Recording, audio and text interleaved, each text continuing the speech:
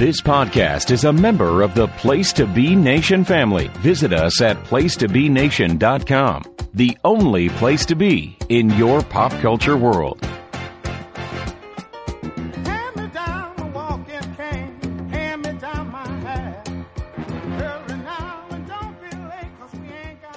So everybody here on Stream Lounge, welcome. Those of you listening in pod form later on when this is dropped as a podcast on the PlayStation Pop Experience, welcome.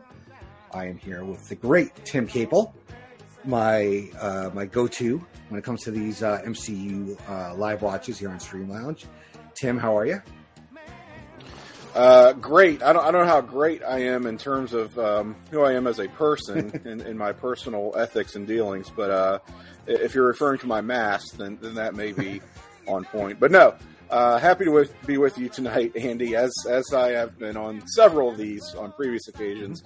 I so get a kick out of these Stream Lounge commentaries that we do. This is such a fun platform. It is. And I really encourage everyone to take advantage. If you're hearing this in podcast form, the experience will be greatly enhanced if you do pop over to the Stream Lounge app. Yeah. So you just got to go to, what is it? What's the actual Stream Lounge website? It is streamlounge, one word.io. Yeah. Is the so download the app there. It's very easy. And so it will basically link up with anything, your various streaming apps that you're subscribed to. Yeah. Not all of them, but we are watching this on Disney Plus. That is one of their affiliates. Yeah. So you can watch along with us. You can pop in the chat and drop comments, interact with us, which we very much encourage and hope to be doing. Yeah. It is a lot of fun, and it kind of takes out, like, we do live watch pods all the time. I have Laugh in Theater all the time. Justin just launched his JT at the movies with JT. Jenny does a Freak Out Drive-In, and what they kind of did here on Stream Lounge was kind of take out the middleman. They just made it easier. So it's just a nice platform. They do have Disney Plus, HBO Max, YouTube, a few others.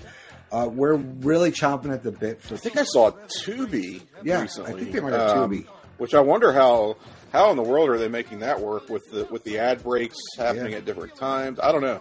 I got to watch one of those and find out. I know Peacock has been a little difficult.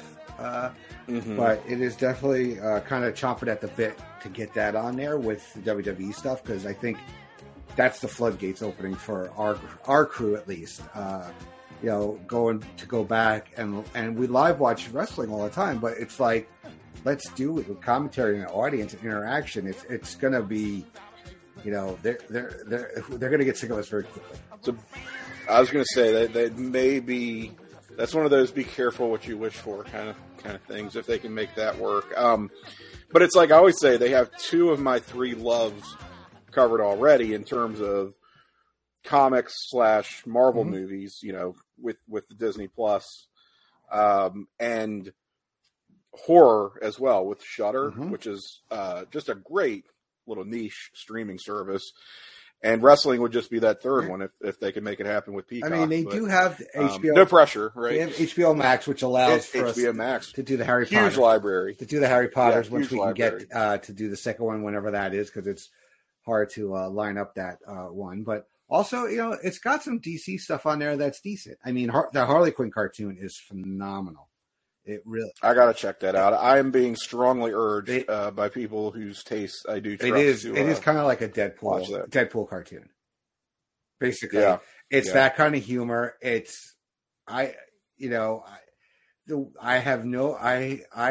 was clue the directions that this show goes in is like you couldn't predict it. Because I don't know if they really follow any kind of storylines, but because there's some silliness to it. There are some characters that are a bit silly. They've killed off a number of major characters. That's really funny. It's like, oh wow, that one's off the table. Wow, holy crap! So yeah, it's I highly recommend it. Yeah, the new season is dropping in a couple of weeks as of this stream. So I would recommend it. They're only 22 minutes, so you can get through them fairly quickly. And an incredible voice cast too. I'll get caught up quick. Yeah. All right. So enough of us talking about our streaming loves. Let's talk about a movie. Let's get the show on the road. So I'm going to hit play here on the Disney Plus in 3, 2, 1, and here we go. Movie is off and running.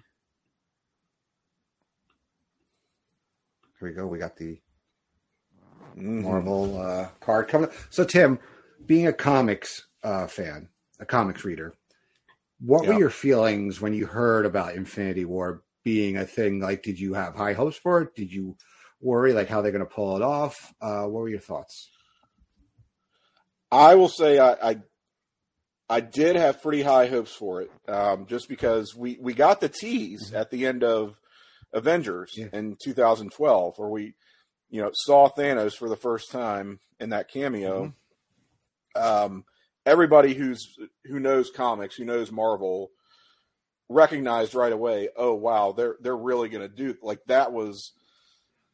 It was pretty clear you could put 2 and 2 together that that's where they were going with this entire saga. So that entire phase 1 worth of movies that was all building up towards Avengers, we thought that was the quote unquote end game, right? If they could pull off an Avengers movie, that would be an enormous coup. But then at the end of Avengers to see, oh wait, this is just the tip of the iceberg. They're gonna do Thanos. They're gonna do the Infinity Gauntlet. Is that where we're going with all this? So we're thinking this as early as 2012 in our heads, not knowing what form it's going to take, but at least that's on the table now. Yeah. And so then you go through phase 2, which is all about getting the Infinity Stones established, all the mythology and the backstory, and now it's like, oh, we've got these mystical artifacts, and then you're just off the races with phase 3, where I believe they had announced like as early as 2014, 2015, that this movie was going to be happening. And you're like, they're really going to do it. And from all indications, they're going to pull it off because look at their track record and look at the groundwork that they've laid. And it was going to be in 2 parts. Yeah. And it's going to be in 2 parts.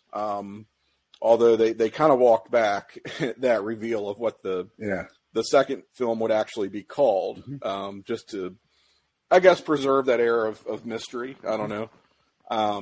We thought it would be Infinity War Parts 1 and 2 in 2 films, but then they said, oh, the second one, no.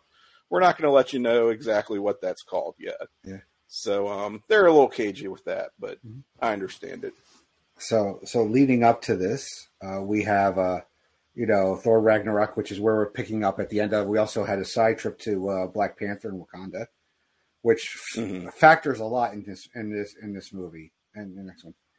So we have Thor, basically all the Asgardians on the ship have been decimated. Yeah. And then we have we have Thanos with his children. Not to get all shifted, like spoiler alert, I was expecting more from them. Okay. They are pretty damn cool, I think. You have was it Corvus Glaive,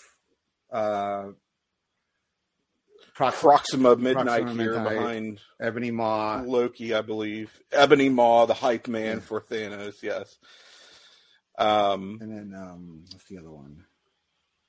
I can't remember. We Call Obsidian. Call Obsidian. Yeah, I always forget him. He's the big guy.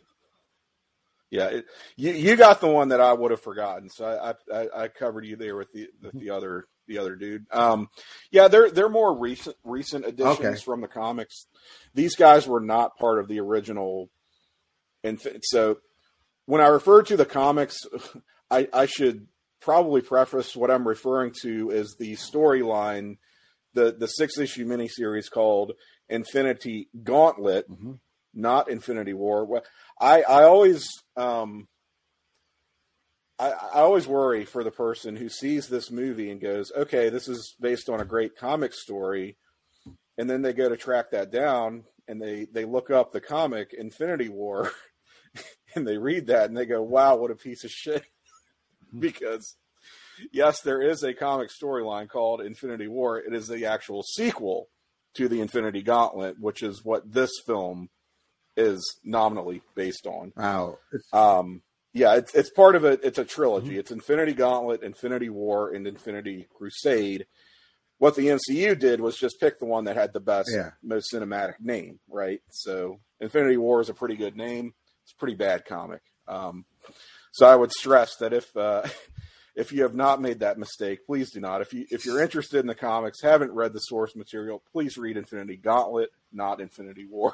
I mean, you can read Infinity War, but read it after the Infinity Gauntlet. So yeah, that's important to get across, I feel like, and sort of got lost in the commentary and the hype around this film, which you said you were looking for a little bit more out of the henchmen, out of the bad guys here, which and by the way, this scene here with the Hulk getting blasted back to Earth, that was I guess just a note of trivia. That was the Silver Surfer in the comics, taking the place of the Hulk here. He is the one who comes bursting into the Sanctum Sanctorum, as we're going to see, as the kind of herald of, or the emissary of Thanos' coming kind of thing. It's pretty amazing that you get the real scope of Thanos, how big he is compared to the Hulk and Thor, and just manhandles Hulk. He really handed Hulk his ass. That's what you did. That's a classic. It's a classic wrestling trope, right? Your new monster heel. You put him over your established guy, who is supposed to be the baddest man on the planet. Just put him over him, and the comics do this a lot too. Anytime they introduce a new character, put him over the established star, and that's how you get across very quickly how powerful they are. Not the best not the best reference, but it's like, say, the Big Show taking out Kevin Nash. Like Kevin Nash is this big dude, and then all of a sudden you got somebody who's bigger. And then Brock Lesnar taking out the Big Show. Yeah. Yeah, same idea. Yeah. Or I feel like they always use the Juggernaut for that in the comics. Like if somebody new shows up and wipes the floor with Juggernaut, it's like, okay, they're the new badass on the block. They always use Juggernaut in that sort of jobber role, unfortunately. Yeah. But okay, so Thanos is seeing through the illusion here. We are wasting no time. Yeah. And he we're going to see a major, I mean, we talk about how a lot of the deaths in this movie don't stick. And this is one that you sort of separate from the herd in that it's more of a true death. Yeah. What's coming up here. So that's another, I think, distinction that we make with this movie is like, okay, yes, there's a huge body count, but which ones really count? Yeah. Well, it's like comics too. Like nobody's ever truly dead in comics, and as we find out later on, yes, some of these characters die, but we are going to see them again in either prequels or different timelines, or multiverses, so to speak. Yeah. Yeah, Loki. No one's ever really gone. Yeah. Loki doing something you didn't think he would do, is standing up to Thanos. Yeah. Showing some courage, some rare courage from Loki. Just tells you how far he's come as a character in this film. I mean, Thor, who's been run through the ringer his life. Thor, who's lost so much already. Yeah.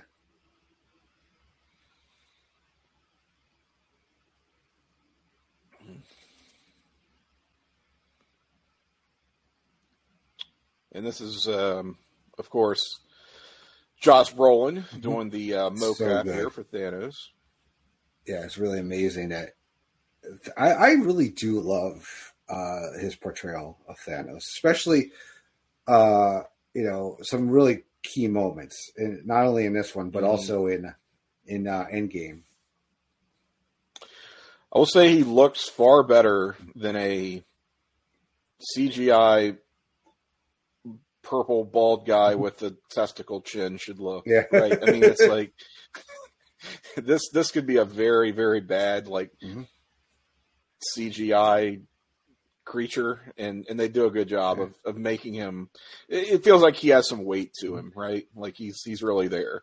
He's an actual character in this movie. So which is pretty important because this is the Thanos movie. This is like 10 minutes. Yeah, 10 minutes in, we've had I guess a C character. I would put Heimdall on the C level, and Loki is a B. I would think strong B. But close to A list. Yeah, close to A list. But we've had two somewhat major characters killed in the first 10 minutes of this movie.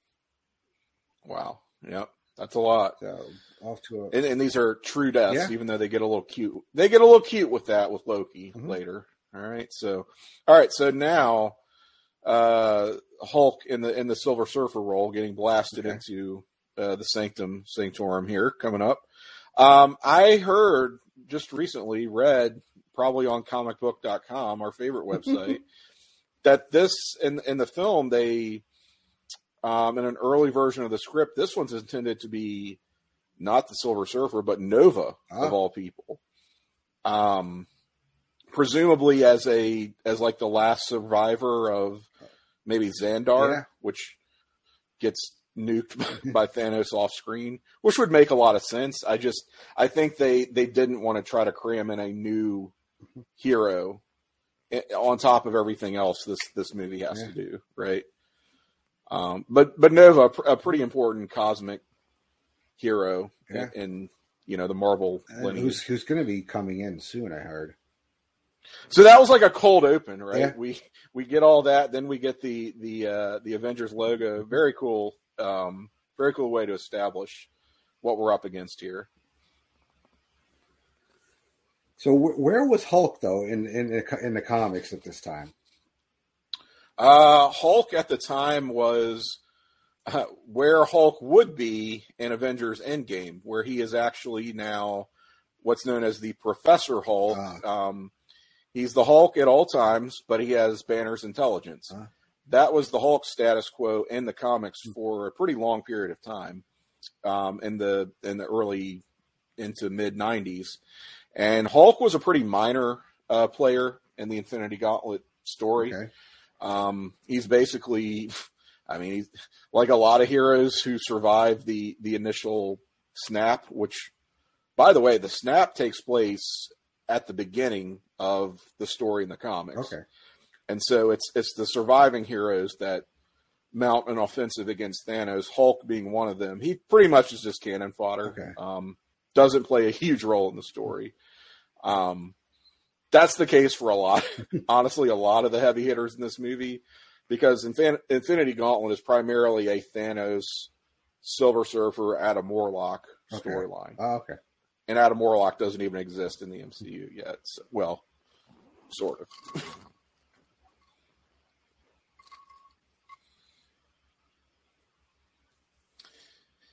And so, this movie cannot waste any time, right? It's already, we got a little bit of banter, a little bit of that banter between Tony and Pepper, but now we've got Doctor Strange, we've got Bruce Banner showing up. We've got to jump into the thick of it here. And Wong, who is one of our glues of the MCU, really moved into that Coulson role now. In a way, he really kind of has, right? That connective sneaks tissue. up on you. He sneaks up and on Benedict you. Wong is just so awesome. Yeah, he's grown on me so much. It's in a way that I really didn't see coming. Yeah. And we get Stephen Strange really, gets pushed to it's the major push here if we're going to a wrestling term. He was a new arrival basically, and he's just kind of skips the mid card and goes right to the main event. This is true. Yeah, this is true. Yeah, he'd had one other appearance in Thor Ragnarok, which good usage of him there. And here we go. Yeah, and we got from what we know at this point, the two smartest, or actually the three smartest guys in the whole MCU here. You think about it. You can throw Peter Parker in there, but he's immature, and we could actually probably throw Bruno in there now from Miss Marvel.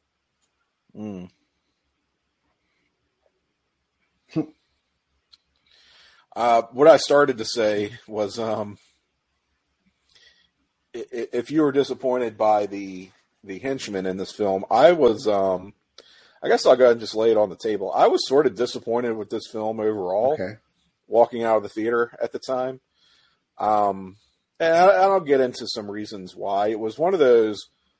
It was very difficult to put my finger on exactly what it was about this that didn't work for me in the moment. I just remember having a lot of feelings, a lot of strong feelings, and a lot of them pretty negative. Yeah.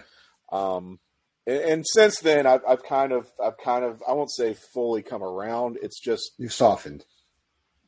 I have softened. That's a good way of putting it. I think Endgame,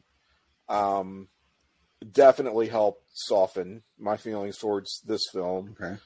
I think rewatching it a few times, which I've made myself do with trying to keep more of an open mind and understanding where it's going, what's going to happen, and appreciating it more for its virtues than its faults.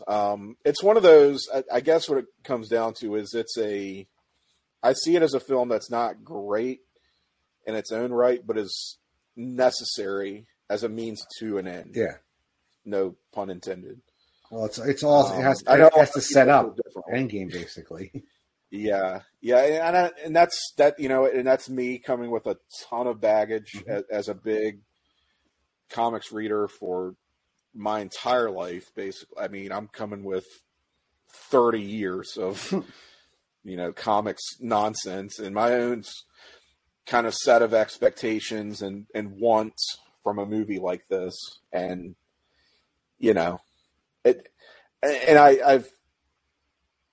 I've definitely it's a case where I can't penalize this for not being the movie I wanted it to be, but for the movie that it is, I'm like, there's still some things that stick out at me. Like this scene in particular, I'm like, we're really still doing this petty bitching between like Steve and Tony, where it's like, I don't really want to call Steve unless I have to. It's like, these are cosmic stakes, guys, let it go, just set it aside. But I understand that, again, for this movie to work, the Avengers really do have to be divided.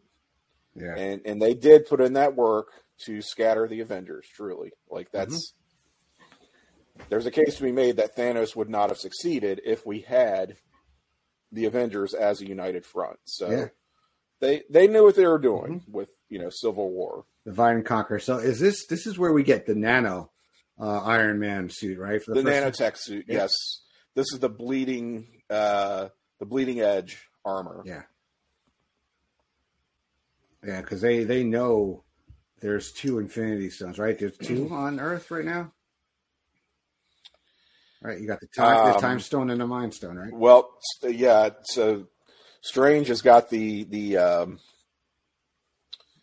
time stone. Vision is basically the mind stone. I don't know that they know exactly what the status of the other stones are, but and Peter's spidey senses were tingling there. This is a really good scene. Yeah.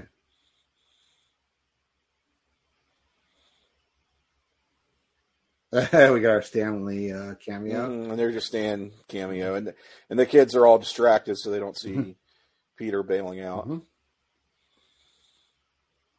Just jumping right into action. A very Spider-Man thing to do. What do you think of the ship design here? Looks real cool. Yeah. You know what it reminds me of? I know it's not your favorite movie, but the ship in Arrival. Okay, I think it kind of looks like that. I just. I'm not a Denis Villeneuve guy, actually. That's really what it is. And I kind of... Yeah, I get it. I wasn't prepared for that to be a nonlinear story either. I really wasn't picking up on that for a while in that movie. I think it's a bunch of bullshit, but I also kind of love it. Yeah. I mean, I don't know. It just really... It worked for me in ways that it easily could not have. So, but we get the brains and a brawn combo tag team here. Yeah, here we go. Right in the middle of the street.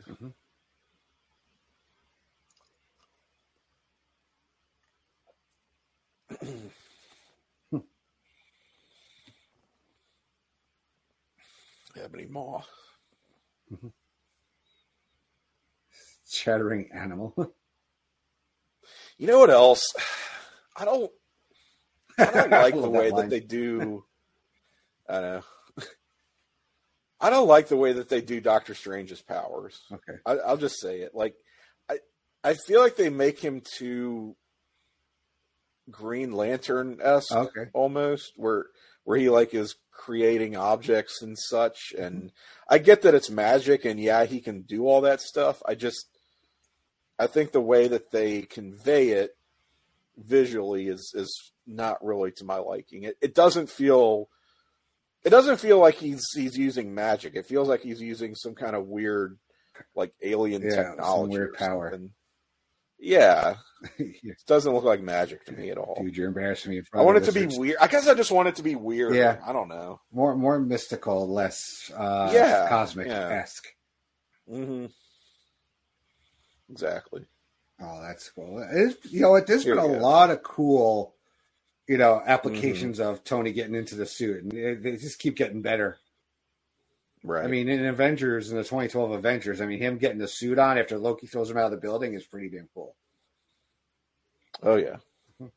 Just pushes his I love that one. That's a nod to the comics also. Whoa.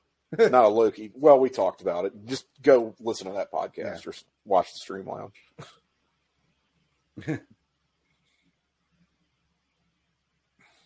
Now, Bruce finding himself a little bit of a liability here. Some put on the sidelines. Performance anxiety. He's been benched.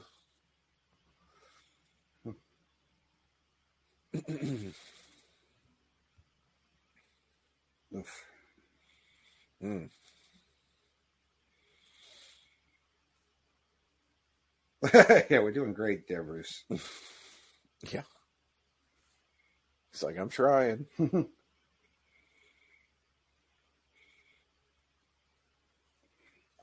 Hulk does not want to come out. He's like he's never had his ass kicked before. He doesn't know how to handle it.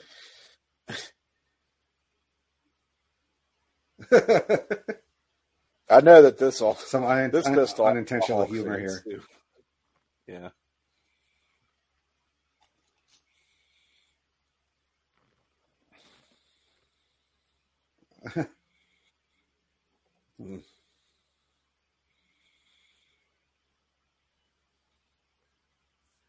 Okay, that makes sense. I also just this thing in terms of the action scenes in this movie, I don't know how to put it other than it's a little bit of a cock tease, only because I feel like at this point the characters and their development and how experienced they are. You've got the Sorcerer Supreme, you've got Tony with the bleeding edge armor. I kind of feel like they should have wiped the floor with these guys. Or if not, and I get you don't want to put them over your new, big bad henchmen dudes. But it just seems like this should have been more of a competitive match than it really. I mean, how is this? Like, come on, you're Doctor Strange. How are you letting vines overtake you like this, dude? Well, I don't know, like, how Ebony Maw's power is compared to Doctor Strange. Like, there's no frame of reference for us. There's really not, and I think that's maybe one of the problems is these guys just sort of show up, and we're supposed to accept that they're such badasses, but I mean, we know what Iron Man can do. Yeah, we know what Doctor Strange can do. It just, I mean, short of like decimating the entire city here, it just seems like, I don't know. It feels like they're holding back, I guess.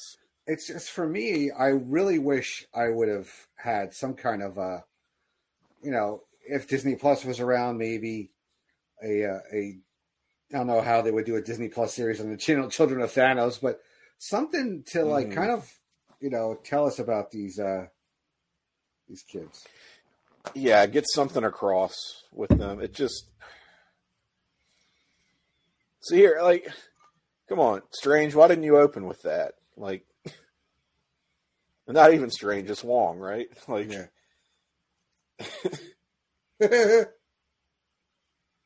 And we're going to see like sort of instances of that throughout the film. Like, why didn't you just do that in the first place, sort of thing.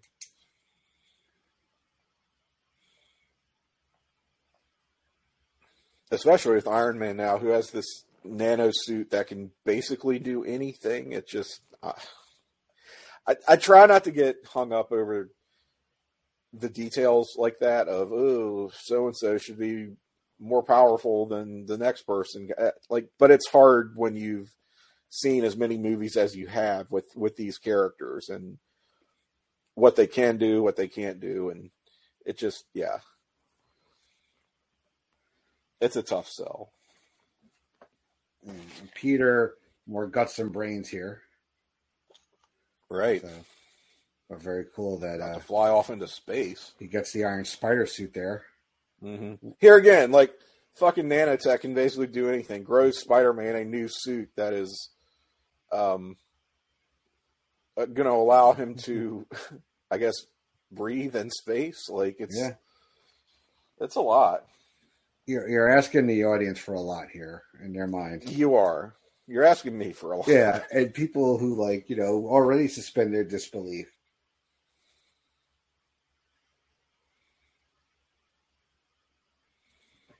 And I'm with you, but you're telling me they can do all this, but they can't beat up a few Thanos flunkies? Yeah. Come on. Pepper is not having this. Yeah, no way. When you go into space shit. Yeah, they just did the heist and they're hightailing out of there. Mm-hmm. I mean, he left,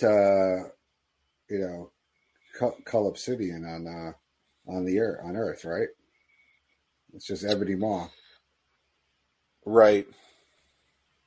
Going to hyperspace. Well, Wong teleported him to Antarctica or whatever and cut his arm off, so he's left to fend for himself.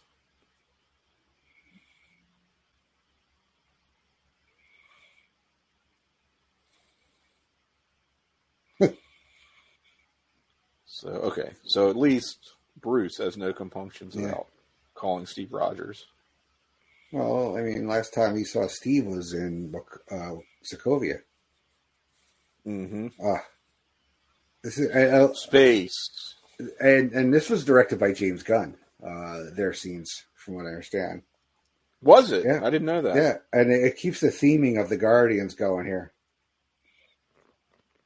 Okay. Yeah, I think he did all the Guardian stuff. I mean, obviously, when they're interspersed with other characters, that's the Russos. But I think when the Guardians are by themselves, I think that's all James Gunn. Drax catching some Z's.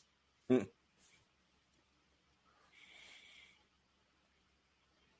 2-2 by the Spinners.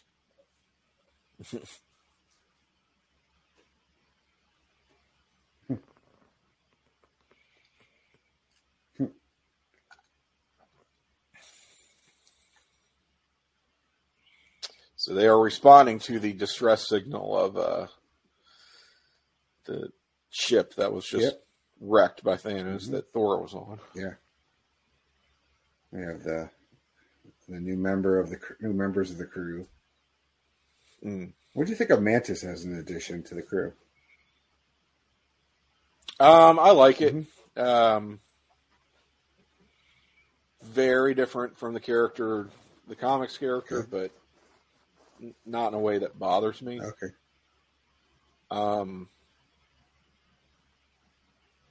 Yeah, I think she fits, and she gets some good shine in this movie. Actually, she does. We got teenage Moody teenage Groot. Those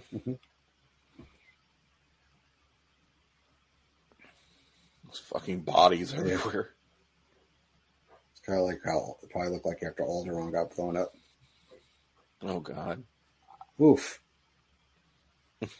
Turn the wipers on like it's a bug on the windshield. Wipers, yes.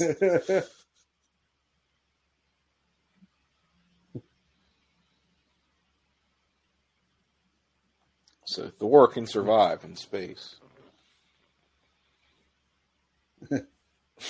Drax says, "You're a dude. This is a man." Yeah, they're all fawning over Thor here already. You're one sandwich away from fat.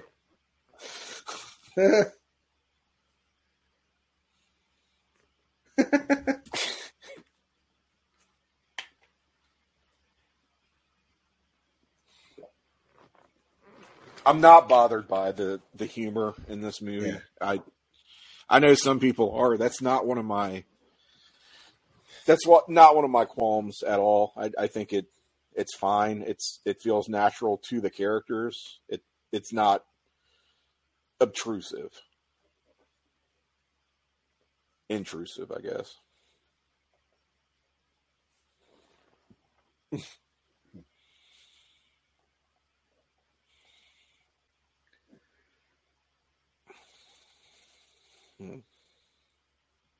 Even when he's all dirty, Hemsworth is still a good-looking dude. He's still hot, right? Yeah. Still would.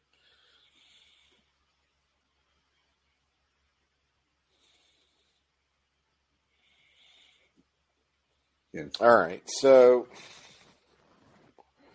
we're getting into some Thanos backstory and motivation, and here's where I start to have problems. Okay.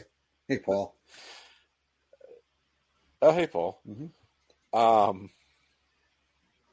I don't like this idea of Thanos as this weird eco-terrorist. Like, yeah, I don't know, like, he's like this obsessed conservationist or something who has a hard-on about the universe being overpopulated, which is a weird idea. And I don't fully understand why he thinks that. I know that they show the whole thing with his home world, but it's like, why does he apply that to the entire universe at large? And he talks about, I've seen it time and time again. It's like, okay, well, great, but why is that like on you to correct or have to? That seems like a self-correcting kind of problem. You know? Well, he's got that ego and it's because he can. Yeah, and that's the thing. Like, I don't think it focused enough on other characters challenging this belief system. Yeah. You know, it's like it's just put out there. Gamora is the closest we get to someone who actually can call him out on his bullshit in this movie. But I think we needed to see more of that. Yeah. Problem is, the movie won't allow for it because Thanos is our protagonist. So he's supposed to be like our point of view character throughout all of this. We really can't challenge that belief system too much. Otherwise, we start to turn on this character. He becomes a protagonist that we really can't follow along with. So they're walking a very, very fine line. And I just think it does a disservice to the character because I think it's a dumb motivation. I just think it's shitty. And the way he goes about trying to solve this supposed problem, there's many, many, many other ways you could do that short of just massacring half of all life. It's a very, I don't know, simplistic. I mean, it gets the point across, don't get me wrong. You get what he's about, what he's all about, very, very effortlessly, but all in all, it just doesn't work for me, brother. Yeah. I mean, I like him as a villain because I like the villains that think that they're doing the right thing, but their mind is so warped and they're going about it the wrong way, kind of thing. So that's what I like about Thanos. He absolutely does think he's doing. He thinks he's doing the wrong. He thinks he's doing a bad thing for the right reasons. Yeah. The best villains don't think they're villains. But I sort of think that there's really just an undercurrent of. Really, he's just a murdering sociopath. Like, that's what he gets off on. And I do appreciate the scene where Gamora basically says as much. Yeah.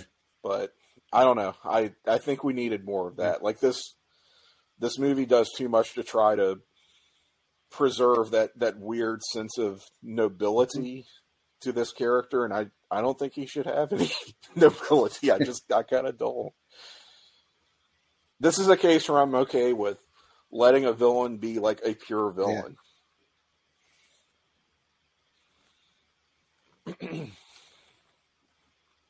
Or you go the route they did in the comics where he's a crazy obsessed incel who was in love with the the abstract manifestation of death, who is a beautiful woman as he sees it / her. Okay.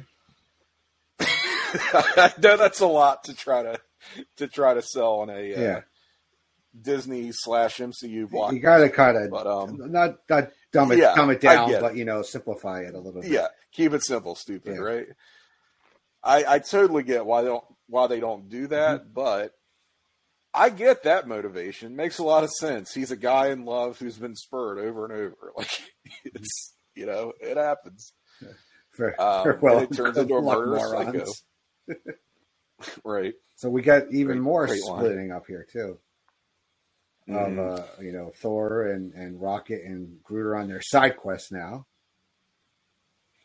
We're catching up with Viz and Wanda.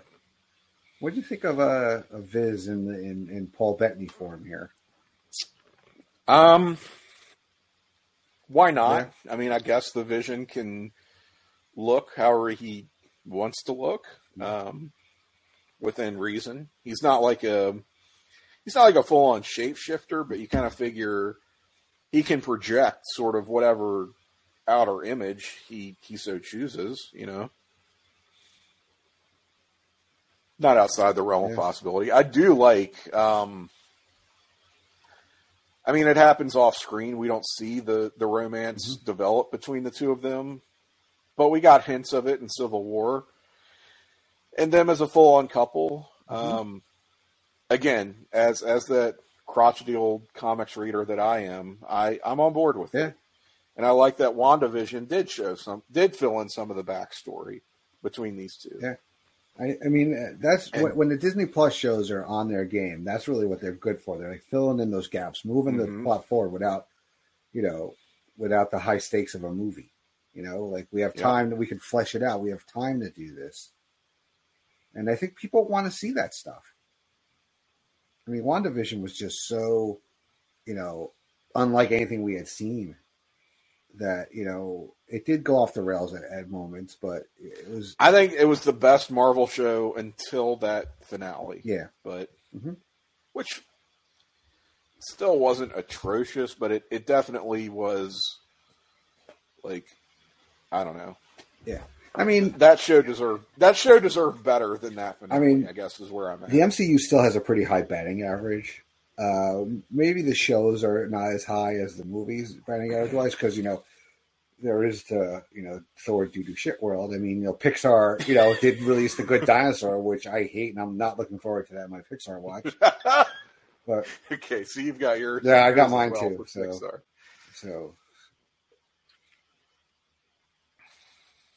So we got the other two here. Yeah, this is another one where the Vision just goes down way too easily here. So does Wanda, honestly. Well, it's probably been a while since they've used their powers, so they're probably a little out of practice, I'm saying. I know, and I know that he got jumped. They ambushed him. He's injured now, but come on. This guy wiped the floor with Ultron. Yeah, that's true. There we go. So we got Corvus Glaive, right? And Proxima Midnight.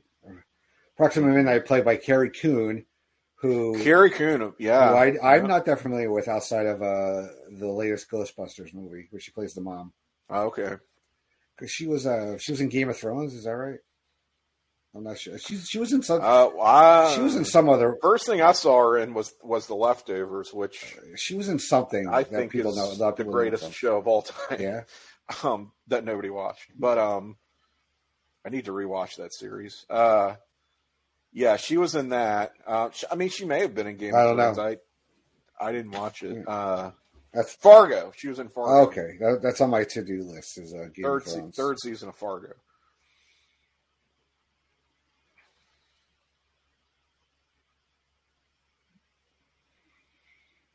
There you go, Wanda.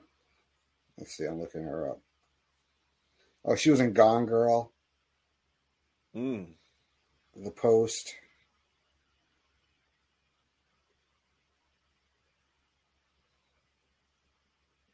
It's kind of a small role given her stature. Yeah.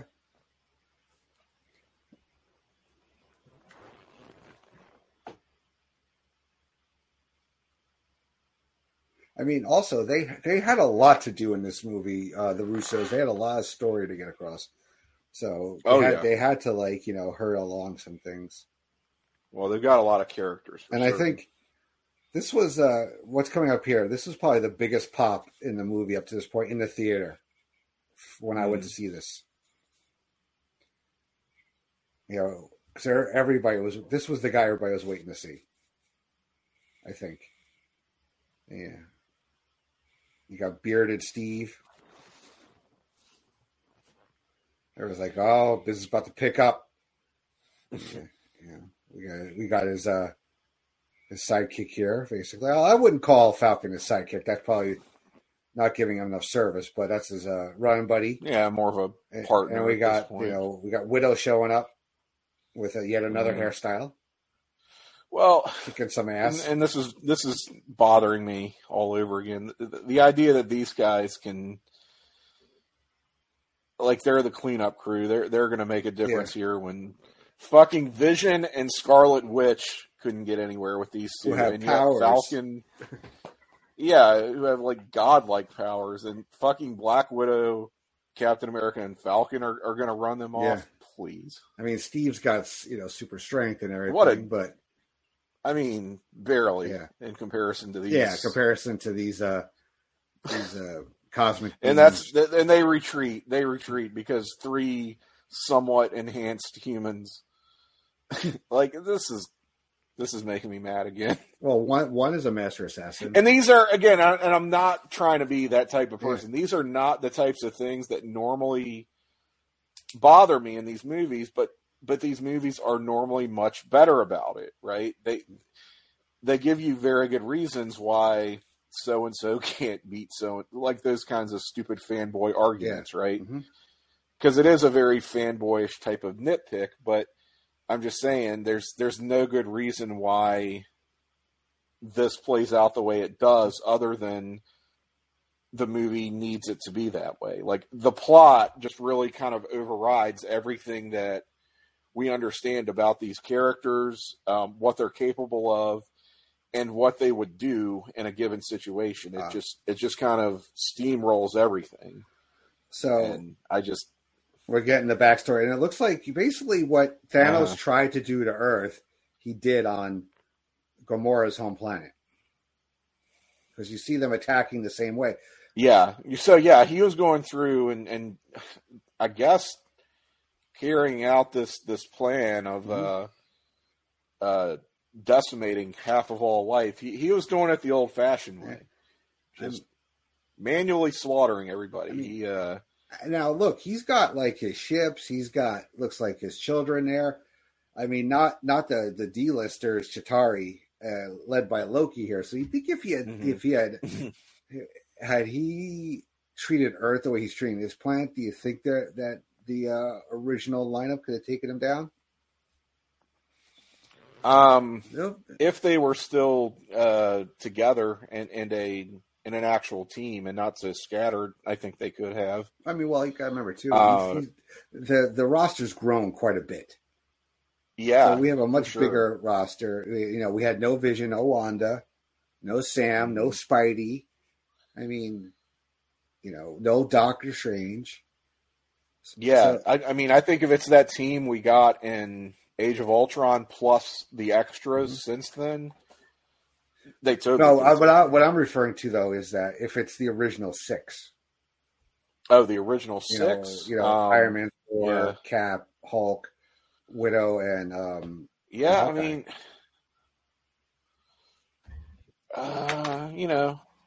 anything's possible. I mean, Thor does a pretty damn good job on his own in this movie.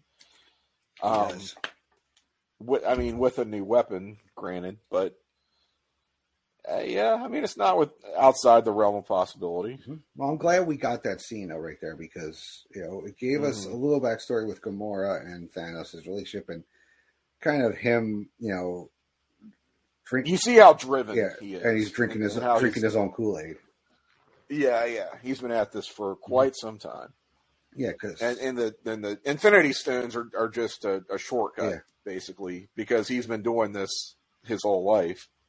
Yeah, I mean, it's got to be a good 20, 25 years he's been doing this. I mean, Gamora is I was going to say, it just depends on how old she. Yeah, just depends on how old she is, and Thanos could be potentially much, much older. Yeah.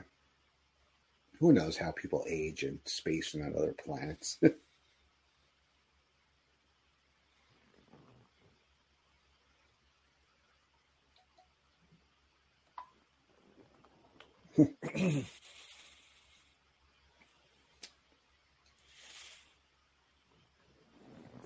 Trust me and possibly kill me. Well, I mean, she knows what Thanos needs to do to get one of the stones. Yeah. So she's wants to stop it at any cost, no matter what. We don't know why she knows that, but I'm okay with that. That's something for the sake of the story, I'm willing to just, you know what, I'll hand wave it. Now, I'm trying to remember where Nebula is now because we haven't seen her yet. She is she's off doing her own thing. Yeah, I guess she's not with them, is she? Drax eating the core nuts here.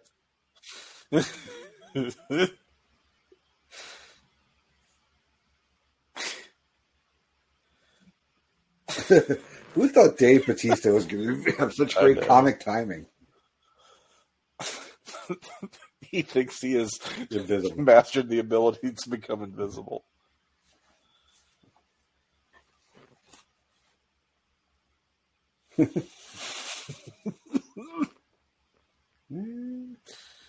No.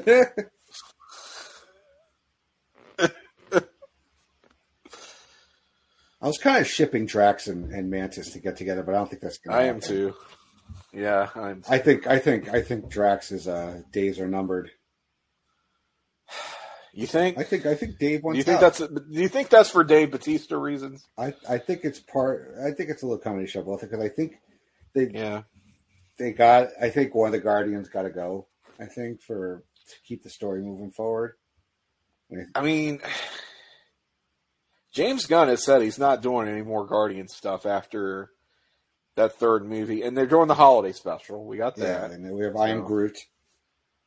Also, oh yes, I Am Groot as well. So, but James Gunn is he's out after that. He said he's not doing no more.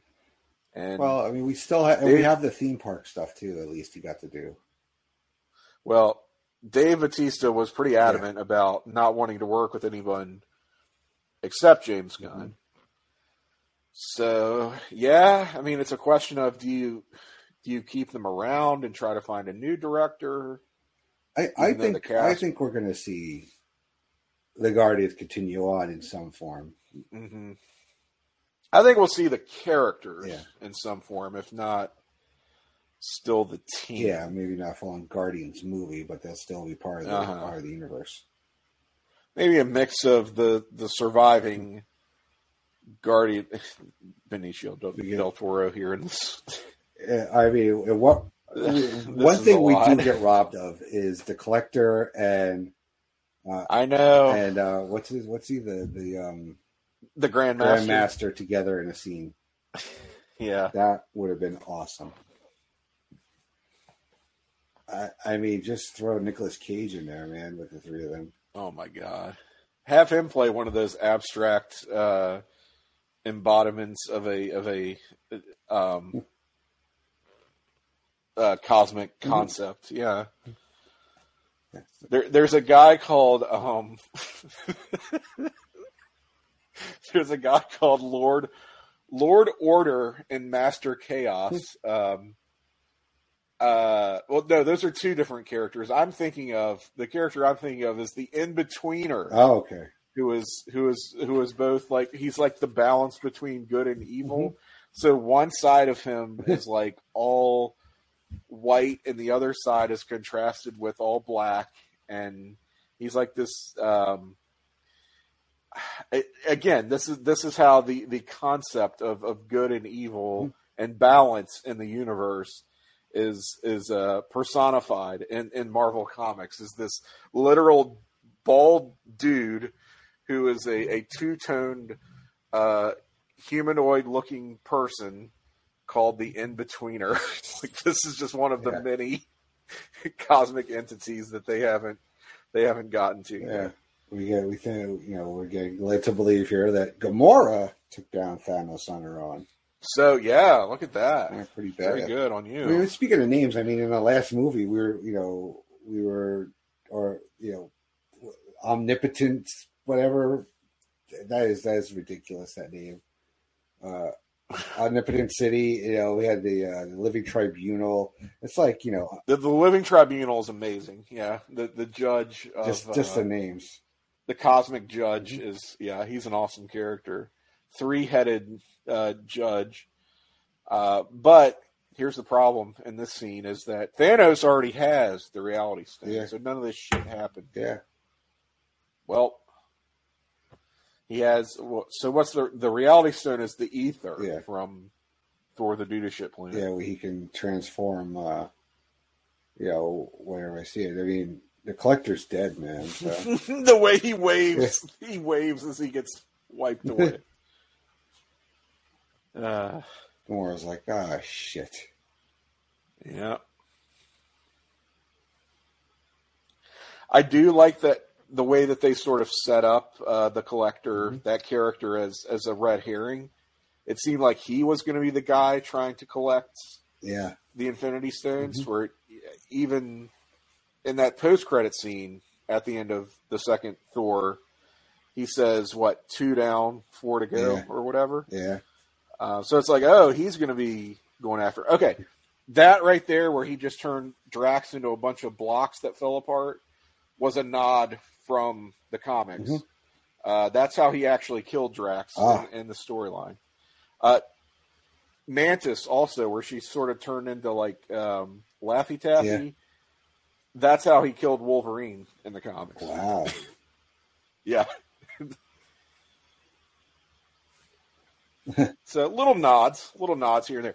That's what I wanted to see from this movie. More of these creative death scenes like that, because when you're possessed of infinite power, you should also have infinite imagination for brutality. And we didn't really see it in this movie, other than in this scene, which I think is very good.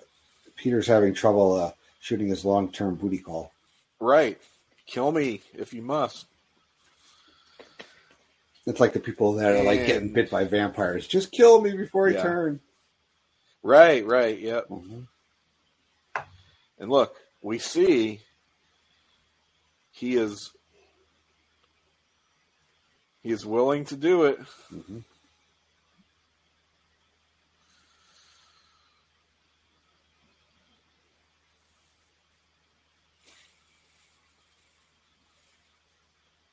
They're milking this for everything. They are. This is kind of dragging on a little bit to see here.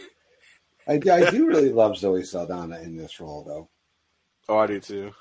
I mean, I'm interested to see. I mean, she's attached to some of the biggest franchises. I mean, Star Trek. She may come back in Pirates. There's a rumor. Oh, okay. Yeah, they're talking about a female led Pirates with her and Karen Gilliam, actually. Oh, Karen Gilliam will play Red, who is a character from the attraction, actually. Interesting. Yeah, and then also, I think she is in the Avatar sequel, I believe, right? Oh, I'm the wrong person. Yeah, Tim's going to skip that. All right, that was a legit great scene in this movie. I thought all the stuff with the Reality Stone, and watching this at the time, I thought Drax and Mantis were really toast. I didn't think that was a temporary illusion type thing. I was like, oh wow, now this movie is doing what I want it to. Well, I mean, that also kind of confused you, because why wouldn't Thanos just kill them right then and there? Exactly. Great question. Great question. I mean, because you saw how he just disposed of Heimdall and Loki so easily. There's no reason why, or if he's got this weird duality obsession with halves thing, like why doesn't he slaughter half the team, which you kind of accomplish by getting rid of Drax and Mantis, and we're about to see what's going to happen with Gamora. Like, mission accomplished, sort of. Yeah. And we have the late William Hurt here as Thaddeus Ross again. So, all right, do we think that we're going to see a recasting situation for this character? I don't know if we're going to see a recasting. I think we're going to see a new character or an established character take his role in the Thunderbolts.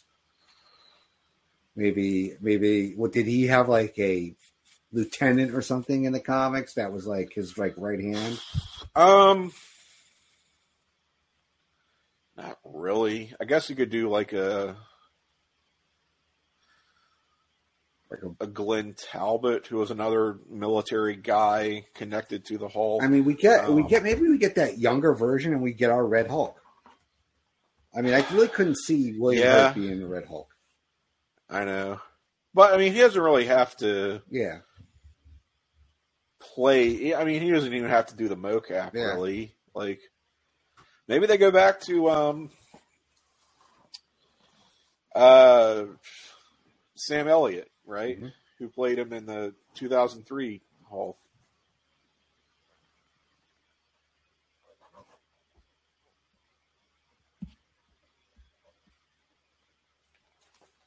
Who I thought did a pretty good job. Yeah. There's an Ant-Man and a Spider-Man now. Bruce is getting all caught up. I wonder if people would even notice, to be honest. Yeah. I mean, I like William Hurt. I'm not trying to shit on him or anything, but I think they might, because Sam Elliott's got such that distinct voice. Yeah. That's Wade Garrett. Yeah. We kind of don't know what Valentina is doing, right? Is she building the Thunderbolts or is she building the Dark Avengers? Right. Once we know what her her goal is.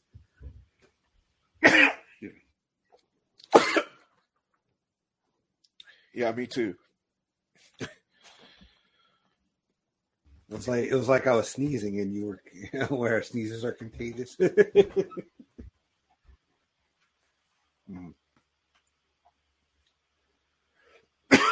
me. Yeah, so once we know what her real deal is, I know. Because we have a few like teams possibly entering the fray.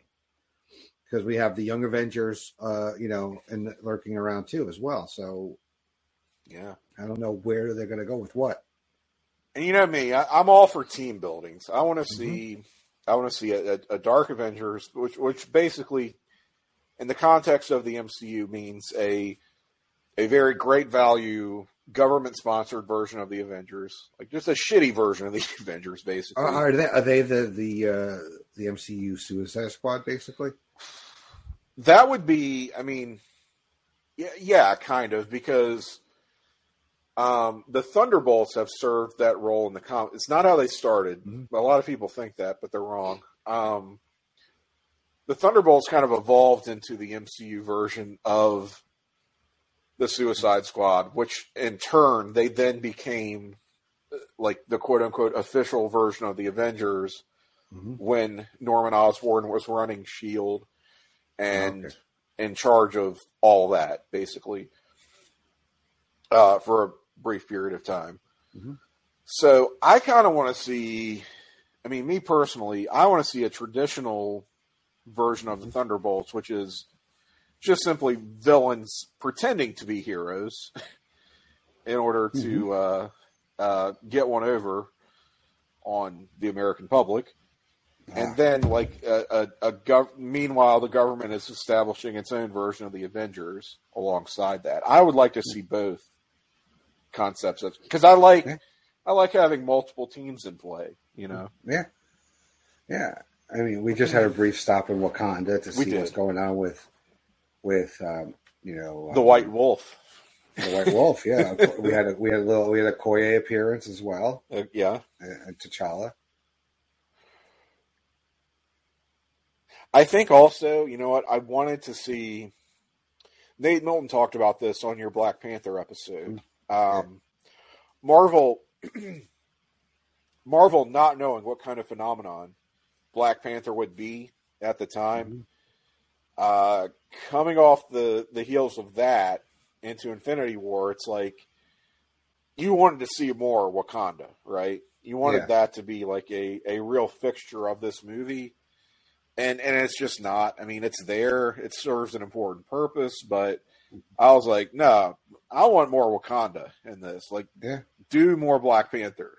And we didn't really get which we're going to get soon. I think that's going to have the biggest impact of any movie on the future of the MCU that we've up to what we've seen in the last year or two. Uh-huh. I mean, I think Shang-Chi and Black Widow didn't really do much to move the whole narrative forward. It kind of filled in some gaps. But, you had Shang-Chi, you had Love and Thunder, you had, Multiverse of Madness, you had No Way Home, which were all different degrees of greatness. But I think Wakanda Forever is really... Or mediocrity. But is really going to set some things in motion, I think. With the introduction of Namor. Yeah. Lord knows what else is going to happen in that movie. So, right.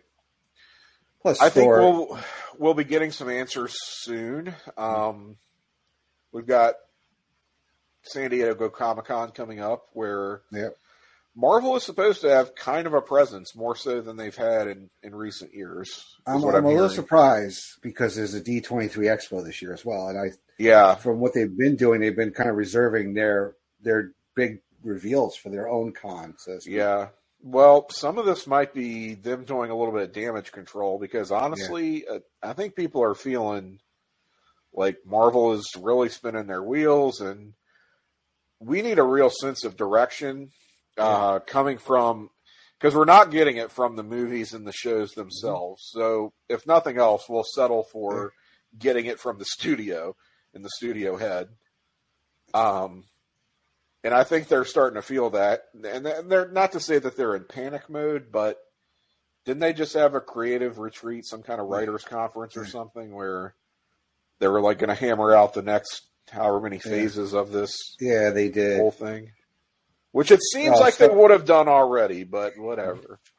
And Ebony Maw dispatched rather easily. I think he just got ejected out into space, yes. Yeah. Meanwhile, he gets ejected out, and he's an alien, and he's like frozen in space. Meanwhile, Doctor Strange is hanging out. The oxygen's getting sucked out of this thing, and these three humans. You would think Doctor Strange could just portal himself back into the spaceship. Like, come on. Yeah. He needs Spider-Man to rescue him. What are we doing? Mm-hmm. And the cape also has a... Yeah, the cape has a mind of its own. Why didn't the cape save him? Come on.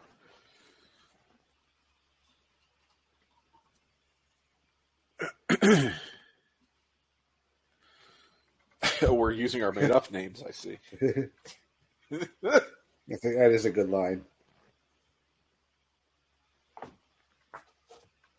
Well, and continuing to play on the idea that his last name actually is Strange. They're not. Yeah.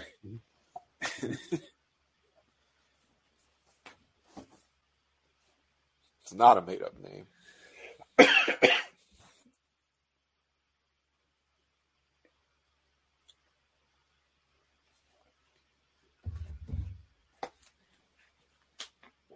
Tony's PTSD is coming back too in a big way.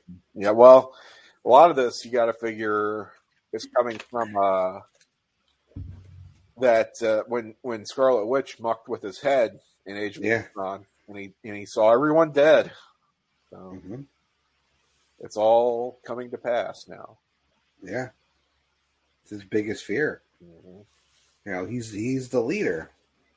He's the one that was he was the kind of the first Avenger, so to speak. Not Cap is the first Avenger in terms of like chronological, but Tony's actually the first one that we got introduced to. It's always been Tony. Tony, it begins and ends with Tony. Right. That's kind of like how I got my fraternity. You're a brother. Very little fanfare, huh? Yeah. I kind of had to look at Peter and go, oh, really? I mean, okay. Hey, I guess there's worse things. I rose through the ranks due to attrition. It's like you join one semester, all of the officers who are graduating that next semester are gone. Guess what? You're a vice president now. Yeah. So, I was in an academic fraternity, though, so okay. Different mine was story. Not an academic one for sure. Well, I guess I should say academic in theory. Yeah. Moore's not hungry. So where are we? This is like his little underground. This is this on Titan? Where Thanos might be. It kind of looks like the Batcave. I know, right?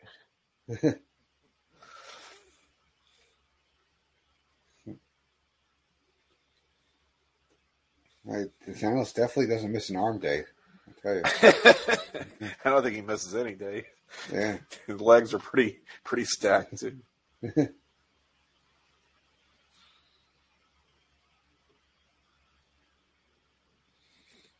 Okay, so now she is challenging some of his philosophy. So this is good stuff here.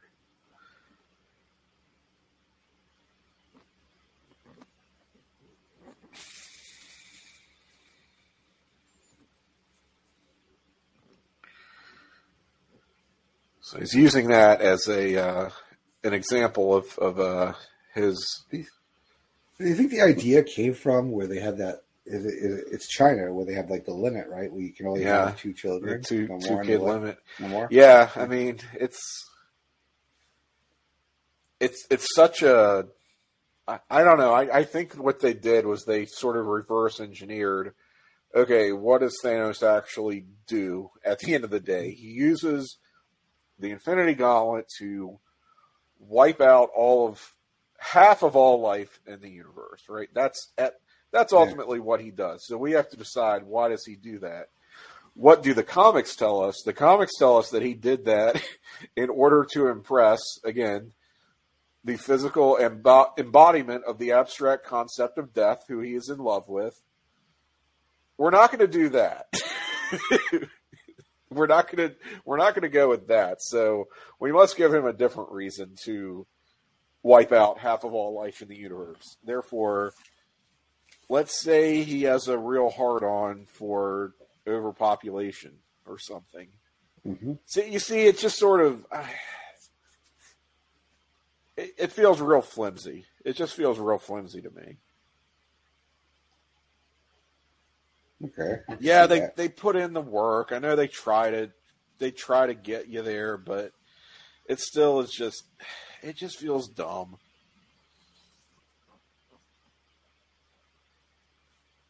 It feels reverse engineered, is what it feels like. And now we get okay. This is where I had forgotten where Nebula. Here's Nebula, yeah, and kind of in parts.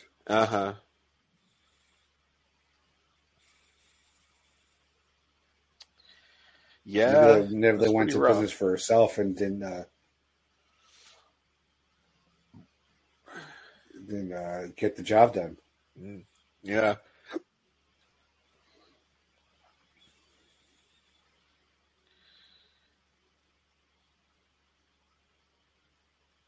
I feel like maybe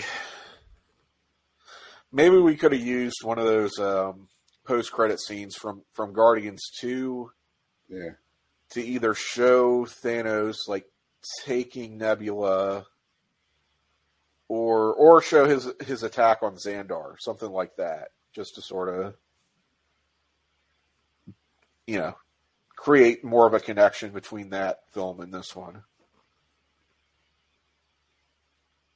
there's really no Thanos in that second Guardian. There's no Infinity Stone anything in that second Guardians, which is weird.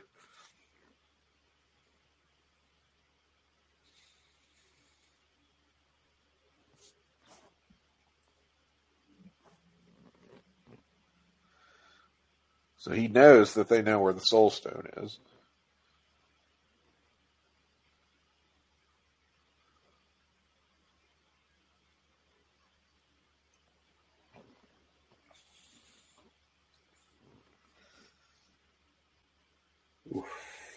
He just is not having it. It doesn't matter what he needs to do.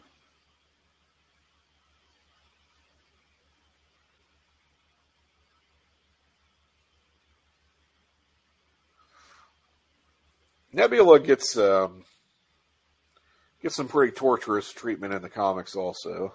Not like this, but yeah, Thanos does a number on her.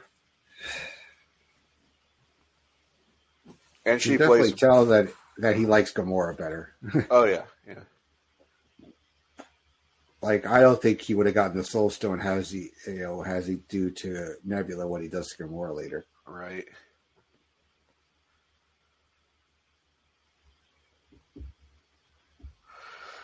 I don't love this side quest either. Thor deciding he needs another weapon. It's like, Thor goes on. This is not the first side quest Thor's gone on. It's not. In Ultron, he goes into the pool and all that other jazz. Yeah. Well, he's been dead before.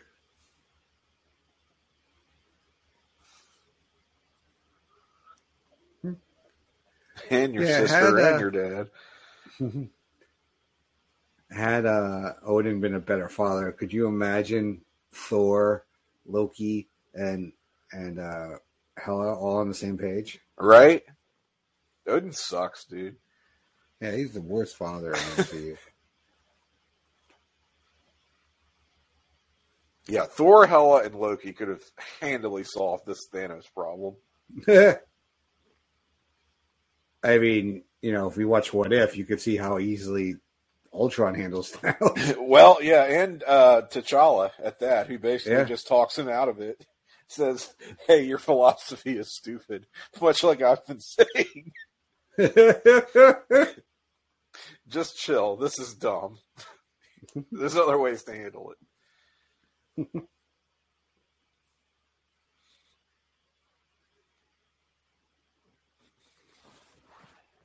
So I don't know if that's a feature of What If or a bug in this movie that it's really lampshading, but I guess I appreciate it as someone who, again, doesn't love this movie from top to bottom.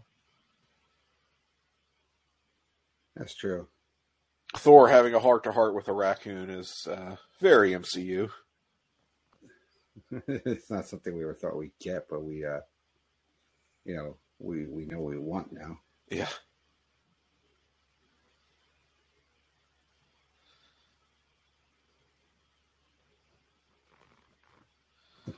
Hey, here's a new eyeball.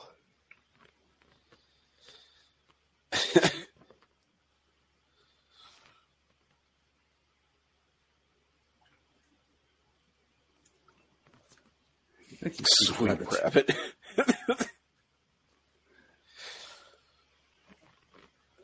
Ugh, that's kind of gnarly there. I would have watched that. Yeah.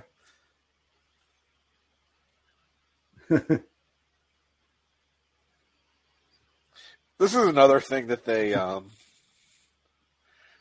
don't care that much, but they kind of just, all right, he gets his eye gouged out in Thor Ragnarok, right? And this movie just goes, just put that away. Who cares? Like, just give him a new eye. It's fine. Like, they just totally walk that back, right? Yeah. Like, we don't feel like dealing with eye patch Thor throughout this movie. Just get rid of that. How do you spell this? Nidavellir. Nidavellir. Nidavellir is okay. Ugh. Is this comics accurate with the character? I don't. This gets a little deeper into Thor mythology than I've really gone myself. I think broadly it is, but it has nothing to do with Infinity Gauntlet or Thanos or anything. So the purpose of these are like the metal workers, I guess. Yeah, they built the the Infinity Gauntlet. Mm-hmm. What do you think of Peter Dinklage? Now, was this character is an actual Peter Dinklage as a giant elf is pretty awesome. Yeah, it is.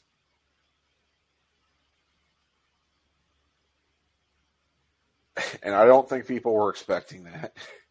Yeah. Yeah, they hadn't told us who he was playing. Mm-mm. We just knew he was cast in the movie.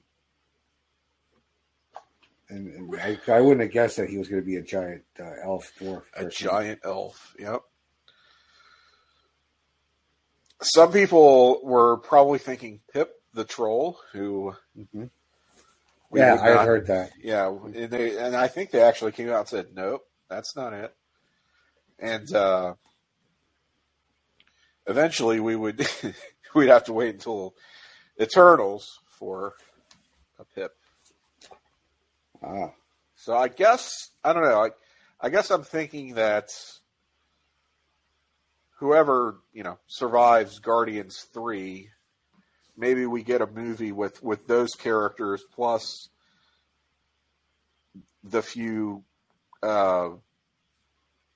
Eternals that left the Earth. Yeah, well, plus we have Adam Warlock coming in too. Pip and Adam Warlock, yes. Yeah. So, I mean, that's a combination you can do something with. Yeah. It's going to be interesting. Because we don't really know what's outside of, I think, next year. We don't know what's coming next. Right. Not as of this recording, but by the time people are listening to it, if you're listening to it in podcast form, maybe we've gotten some answers and we sound very foolish. Right. She just messed that guy up. Yeah. I love Karen Gilliam too. I do too. And I love Nebula as a character. Mm-hmm. She is so pivotal. Yeah. Love it. Pivotal. I feel like I sound like Burt Reynolds in One Scene Combo. Pivotal, yeah. Where he says, when he's talking about Farrah Fawcett, he says, very likable. Very likable. And they kept it in the movie. I mean, they just do such a great job with this character over the two Guardians, or the course of the two Guardians films that it's just great to see to see her done some justice here. Yeah. Oof. Ooh. Well, there's no wind in space, so you don't have to be that aerodynamic, right? Yeah. I guess there are solar winds. That's the thing, maybe. Yeah, maybe. Unless comics made that up. Yeah. I gotta sneeze. Excuse me. Yeah. Now we're on Titan. Well, they say any landing that you could walk away from is a good landing.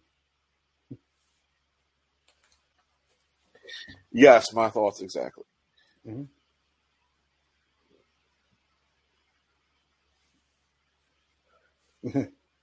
I do not want another single pop culture reference out of you this whole trip.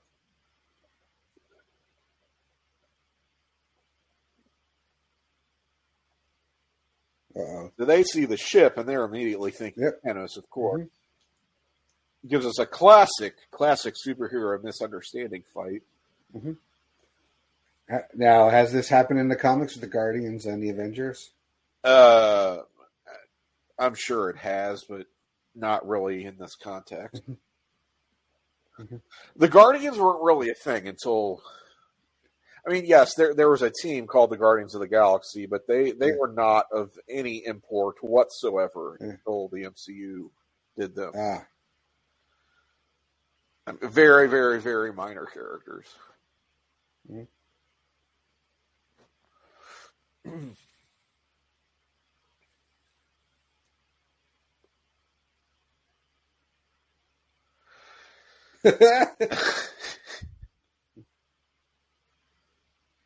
Yeah, so the MCU took Guardians of the Galaxy, a concept in a comic that sold an average of like 13,000 copies, which is pathetic. It had been canceled multiple times over and turned them into a $1 billion franchise. Just goes to show, just because you can't make it in print doesn't mean you can't make it. Yeah.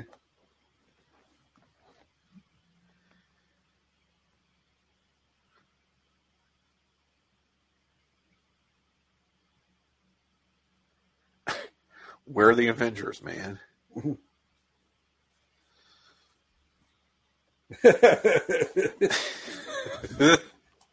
about some envy there.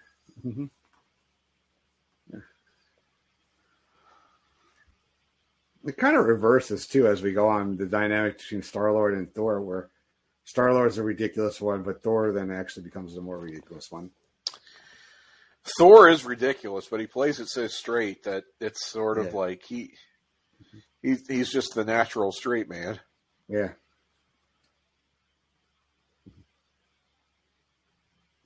Stormbreaker.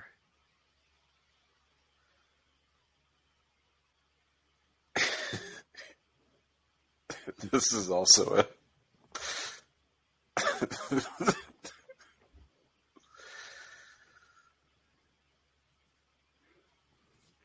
another issue you have? Well, no, not an issue I have. I was just anticipating the exchange coming up where we'll get to it. But I know that you, Andy, are a fan of globetrotting in these movies. Yes, I do kind of love globetrotting. So how do you feel about we get? I mean, not just globetrotting, but planet trotting. I am there for it. I love it in Star Wars. Okay, so you like that you like it in the MCU also, I take. Mm-hmm. Yeah, you kind of get bored in the same location all the time. Yeah, I'm generally a fan of that also. Mm-hmm. It adds, it enhances the story and gives you other, battles, scenery. Characters have to improvise. There's, different challenges. I'm sorry, it's just this Footloose shit. Yeah. Tony is so done with. He just told Peter another pop culture reference that I'm done with you. And these people he just met, fucking Star-Lord's talking about, is Footloose the best? I think Star-Lord and Spider-Man are on the same maturity level. Oh God. Yeah, here we go. Tony is just like, fuck all of you.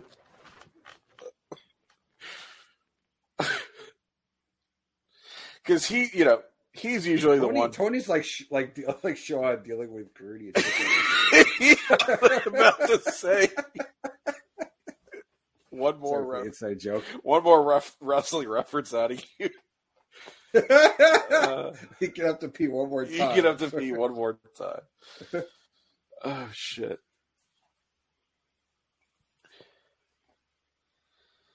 Okay. Here's kind of an important scene.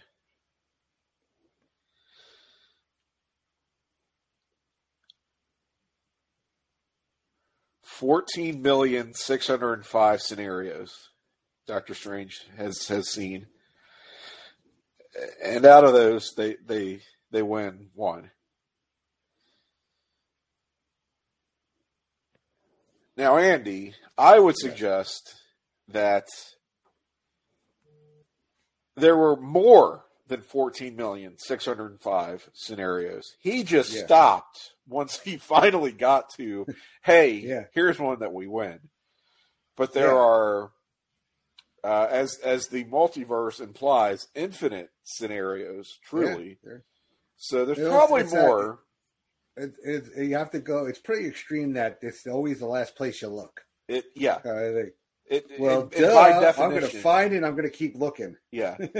So I think people took that to mean there's only one scenario that they went. Well, no, it's just that he stopped looking after 14 and some odd million rolls of the dice. But when you're dealing with infinites, you have to figure there's more than one deviation from the norm. So I'd be interested in seeing what those other scenarios may have looked like if he had kept at it. But can't blame him for quitting while he was ahead, so to speak. So this is a great scene. With a recast of it. A recast, yes, of a familiar foe here. This I marked out for this in the theater. This was very cool. Mm-hmm. This is Ross Marquand, who is super talented. I do really like him on The Walking Dead. He's kind of his character is kind of morphed into some of the other characters who are not around anymore, who are written out. But very extremely talented impressionist. You get a sense that the Red Skull has seen a lot of shit since the last time we saw this guy. Catching the warp whistle on the jet that was flying out of control towards the United States. And, gosh, Captain America, the first Avenger from many, many, many moons ago.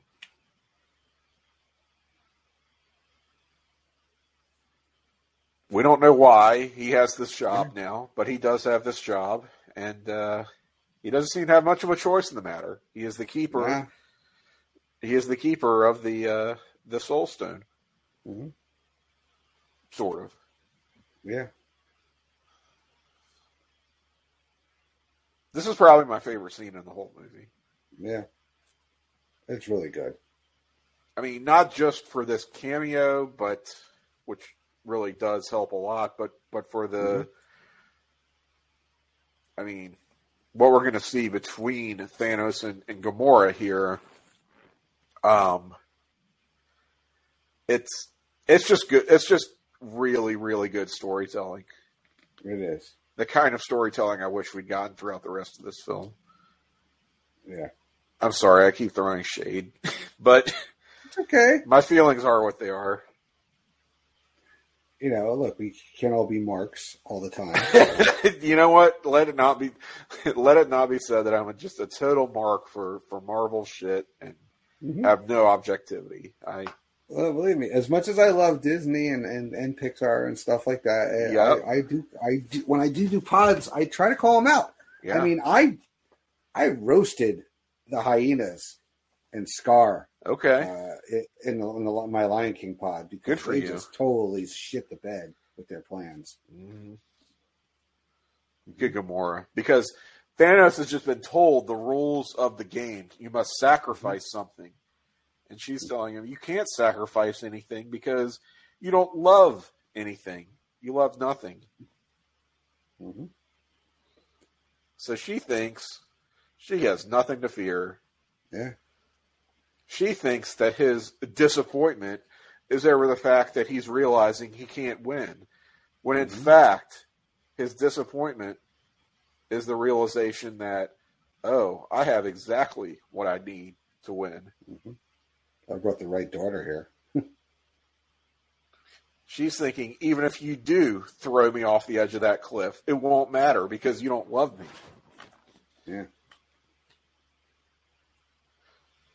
Oh, the pathos.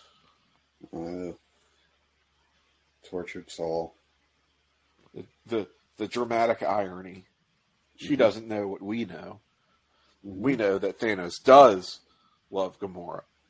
Yeah. And as she realizes it herself, tries to put an end to her own life, and he won't allow it. No.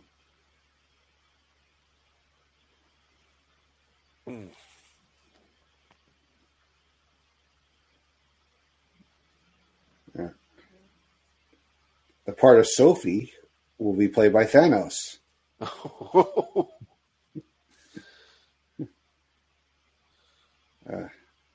And this such a choice, right? Yeah, this is a kind of a heartbreaking scene. Yeah, I mean, this works. This really works on all levels for me. Yeah, and it's a death that sticks. Sort to of. a degree. Yeah, to a degree. Again, we get a little cute with this one too. Yeah. Well, we don't know yet. We haven't seen Guardians 3, so we'll. Mm-hmm. I kind of have a feeling James Gunn is going to be like, Gamora's just back. It's fine. But yeah, I don't know. I have mixed feelings about that. Yeah. Wow. Mm-hmm. That's the scene of the movie right there, folks. I just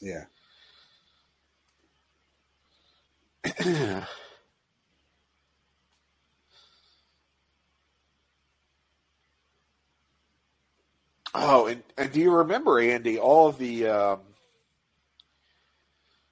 it's a gorgeous eclipse here. It is.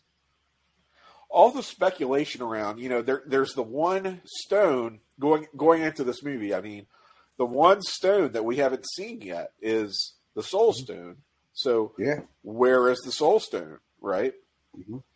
And nobody would have guessed Vormir, this random planet that no one had ever heard of. A lot of people were thinking, well, it's probably on Wakanda. Maybe that has something to do with the meteorite and the heart shaped, the heart shaped herb, right? Maybe that's what's giving the herb its special properties, its special powers. Is also the fact that he visited his father on the plane, right? On the ancestral plane, which is a very Soul Stone type concept. Yeah. So that was sort of, I feel like, leading the odds, but no, it's just, Wakanda is going to be important to the movie, but it's not the host of the Soul Stone. Yeah. That was cool to preserve an air of mystery around that sixth Infinity Gem. I mean, Infinity Stone, as this movie calls it. Hey, Mark. Hey, Mark. How you doing? It's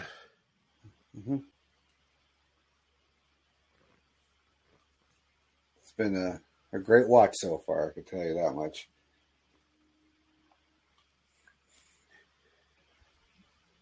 So word on Black Panther. We talked about it a little bit earlier. My opinion is that it's going to move events forward in MCU more than anything else I think we've seen so far. In ways that we haven't gotten so far in Phase 4. Yeah. We got Shuri, the T-shirt right there. Yeah. I'm sure you did your best. That's right. Yeah, she's up there with the brilliant minds in the MCU. I love that line. Yeah. Oh shit! I'm sorry. So second Black Panther 2. What's it actually called? Wakanda Forever. Wakanda Forever. Excuse me. We're getting Namor. We know. Mm-hmm. I've heard maybe Doctor Doom. I don't think I would bet on that one. I don't think I'm betting on a Doctor Doom appearance just yet. But give me a Storm first appearance. Oh, yeah, that'd be cool. Again, I'm not saying it has to happen, but I'm saying it very well could. Dude. It would be a believable introduction. Like if you made Storm like the first actual card-carrying member of the X-Men that we saw, I think that would be very fitting. I just think that would be very fitting. Yeah, the shield is pretty awesome. Why? Great question, Mark. I've been nitpicking this movie quite a bit throughout this this live watch. perhaps being a bit of an ass about it, but I don't know. Suffice to say, I didn't love this movie the first time around. I still have pretty big problems with it, but it is what it is. Yeah, that would be one of my criticisms as well. Get that man a shield. That was one of the big lines from the trailer. Yes. Just sloppy. I absolutely am with you, Mark. Sloppy writing, in ways that previous films were not sloppy. We're very careful about.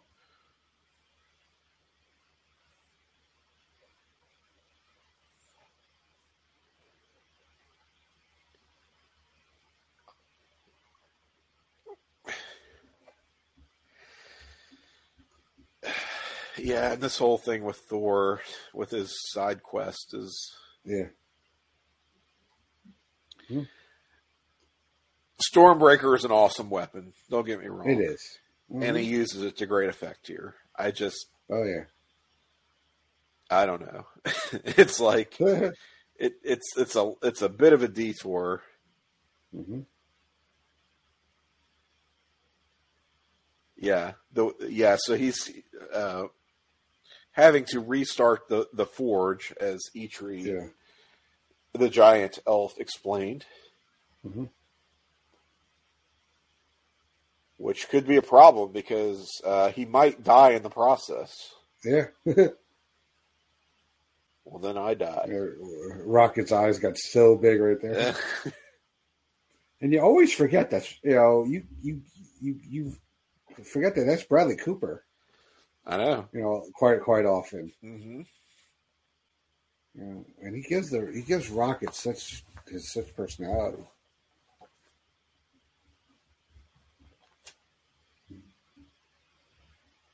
And I like Rocket and Thor as BFFs. Mm-hmm.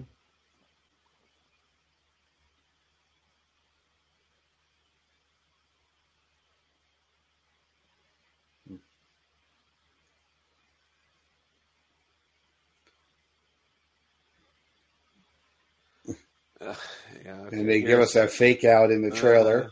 Yeah, Hulk fans were very much as I've bitched about this movie. Hulk fans, which there are some real diehard Hulk people out there, hated this movie. Kind of hated Endgame too. Yeah, which I'm not a huge Hulk fan, so but I get it. Like, I know what it is to have your favorite character get stepped on, basically. Yeah.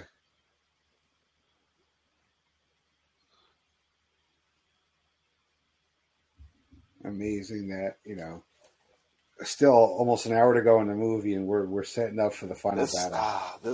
Yeah. Now he's going to have a bigger role, I'm being told. Yes, as Winston he should. Duke's character. As he should. M'Baku. Among my problems with this film, I would not say that one of them is the pacing. I think this is a very well paced film. Just in terms of, like, you don't really feel this runtime so much as it's a 2 hours and 30 some odd minutes, and I mean it does not really feel like, to me, we've been watching this for over an hour and a half already. No, it doesn't. And the fact that we have, like, almost an hour to go is like, what? Mm-hmm. It feels like we're at the end, Yeah. So that's not something I would hold against it.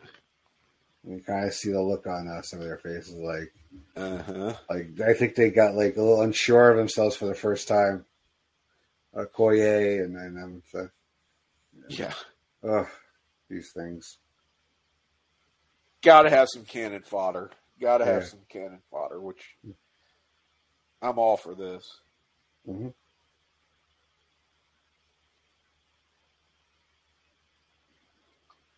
Enhancement talent. Enhancement talent, if you will.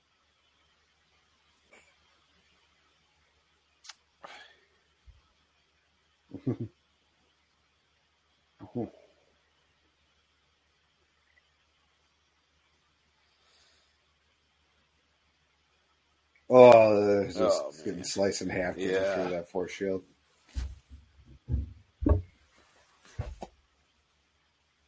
Ugh, just the bodies.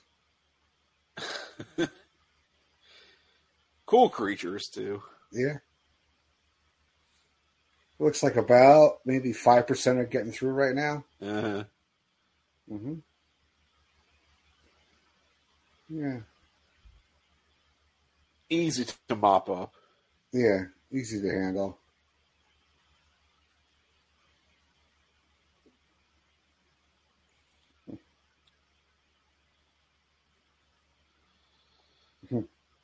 And here's War Machine. Yeah, I was Rhodey just getting about to some say, where's shiny. Rhodey? Yeah, there you go. I mean, they're basically just right trying to along that overpower. perimeter. Yep, very smart.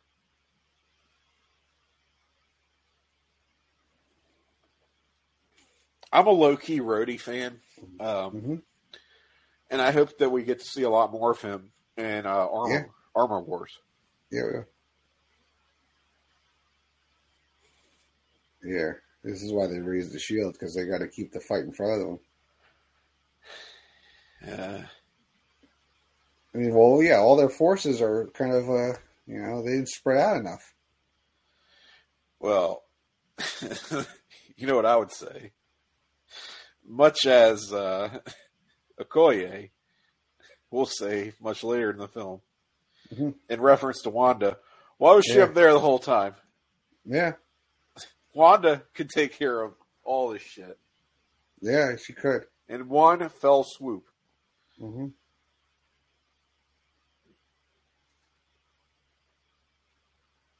Get her the fuck out here now. Yeah.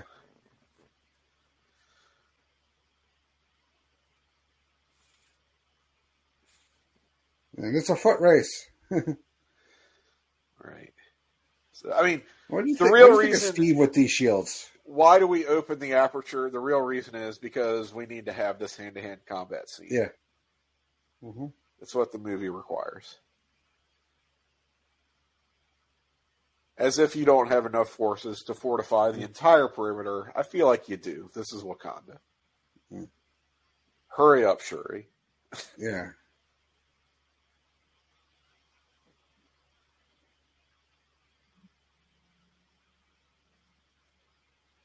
Also, Steve and Natasha, I hate to say it, don't really need to be in this movie. That's true. I mean, it's nice to have them, but are they integral to this story? No. Well, yeah, but Natasha's so integral to Endgame that we need to see her. Endgame for sure. But we don't. She doesn't earn that unless she's here. I don't know. I mean, it just feels like they're kind of shoehorned in, I guess. Yeah, we definitely needed both of them for Endgame, absolutely. Mm-hmm. And so it's hard to get them to that place without including them in this movie, but it's sort of like, well, still, this as a film in and of itself, why are they here? What are they really contributing? And it's just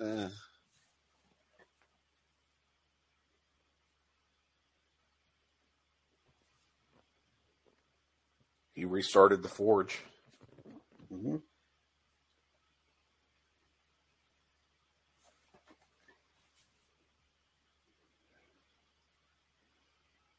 I understand Groot is like hooked it to Defender. I've played Defender a ton of times. It's not that interesting a game. Really? No, you're flying a ship. You can go in two directions to pew some stuff. That's about it. It doesn't seem like it would hold Groot's interest. I mean, he does that every day. Well, I mean, in terms of the era when the game was released, sure, maybe. Okay. I mean, it's not Zaxxon for crying out loud.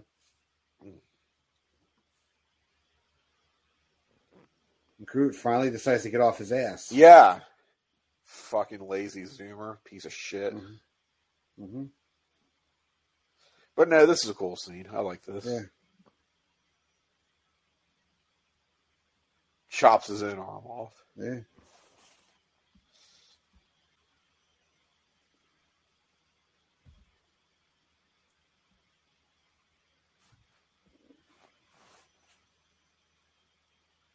Mm.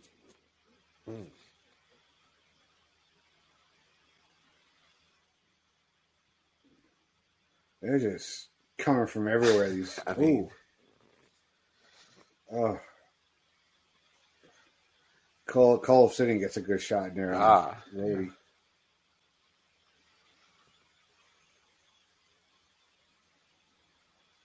Cap is like, what am I up against? They're starting to get a little overwhelmed here. This is where it might be useful to Hulk out. Yeah. I think they could have played that card here, gotten away with that. Yeah. Mm-hmm. But we get the timely intervention of Thor. The run in here. Yep. This was another big pop in the crowd. Yeah. Uh-huh.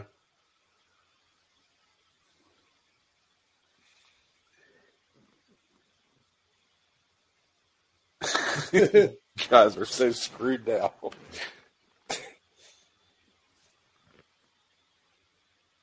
Thor's not messing around. Right. It's like, fuck all y'all. Yeah. He's basically here to, chew ball and kick ass. I do love that this movie puts over just how powerful Thor is. Yeah. I mean, we have a Thanos who is 5 Infinity Stones strong here, and Thor with a new toy, basically. Yeah.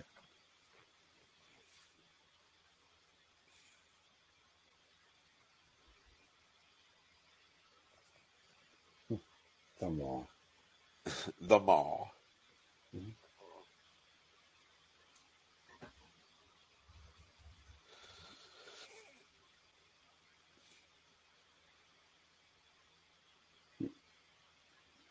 Yeah, we're about to see Peter do one of the biggest, biggest bonehead move in the history of the MCU. Boner of the MCU. Yeah. Mm-hmm.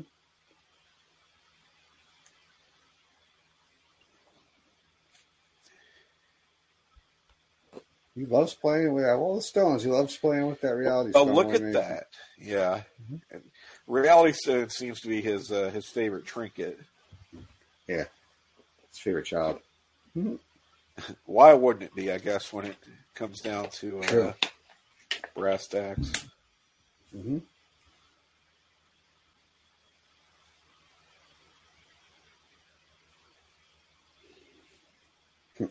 Getting good use out of that screen wipe effect with the reality stone. Mm-hmm.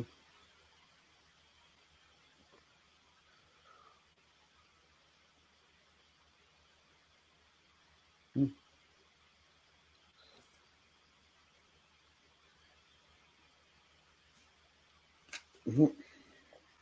A grateful universe. Mm-hmm. This has got a retirement plan, I guess. Yeah. More than a lot of us can say. Mm-hmm. Mm-hmm.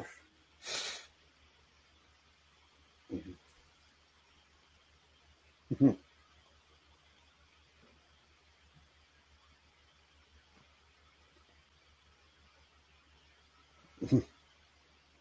Okay, more creativity here. Turns the remnants of the building into a bunch of bats. Yeah. We got the group attack here. Right. Mm-hmm. Yeah, this is another very cool scene. Yeah. Until it isn't. Until Peter's emotions get the best of him.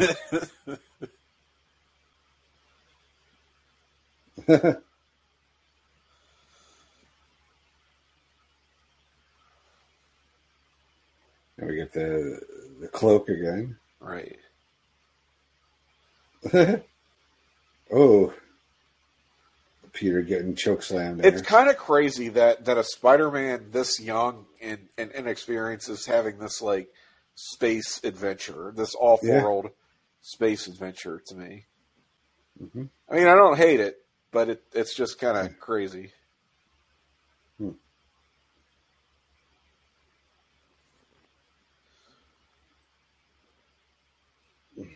Ooh.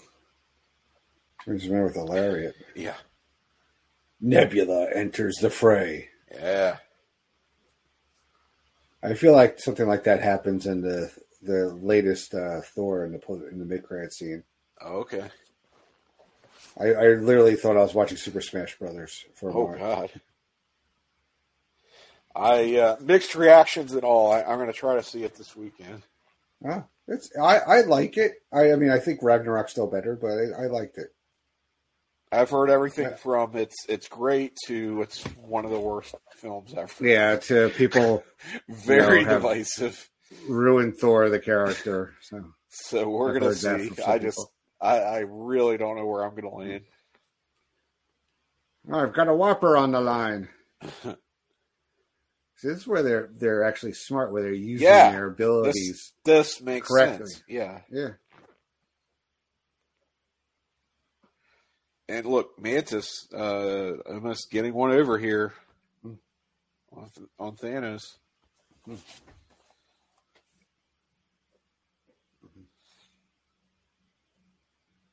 Oh, no. Now Quill's going to go and F everything up.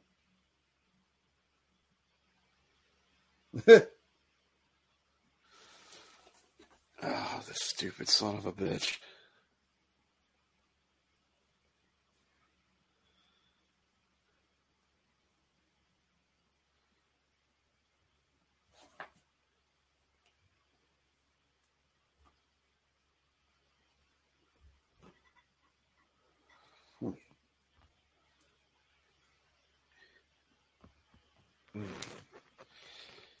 Cut his arm off. Just do it.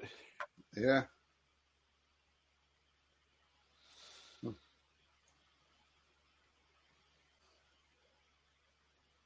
Come on, Tony. Use your fucking nanotech. Slice his hand off.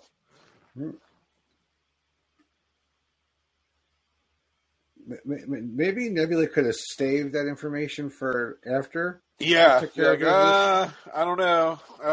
I don't know. He's in pain. Maybe he stubbed his toe. I don't know. Yeah, we don't have time right now. Yeah. Oh, God. This stupid son of a bitch. Quill, you idiot.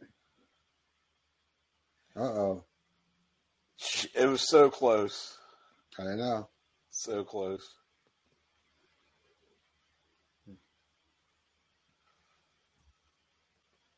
Oof. Very true to Quill's character. Yeah, it is. As a butt munch. Mm-hmm. Oh.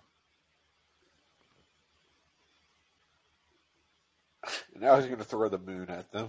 Yeah. Does this happen in the comics? He throws like literally a planet at somebody? I'm trying to remember some of the specifics. I mean, after he wipes the floor with all the remaining heroes, he then turns his attention to all of the physical manifestations of abstract concepts of the universe. I wish there was a cleaner way to describe that, but there's not. Mm-hmm. And they're like, "Hey, you can't do this," and he's like, "The fuck I can," and starts killing all of them. That's a cool. Yeah. Mm-hmm. And I think we get down to like the living tribunal who's like, "Hey, I'm the Supreme Court of the universe, and I'm telling you, you can't do this." And he's like, "Yeah, I actually can." Oh, boy. And I won't spoil the rest of that story for people who might want to read the comics. You've copied my beard. Uh-oh.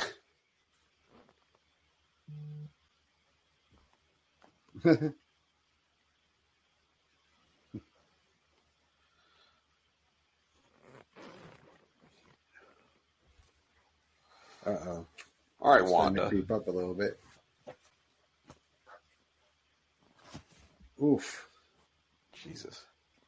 Now we got, what are these things called? What the hell?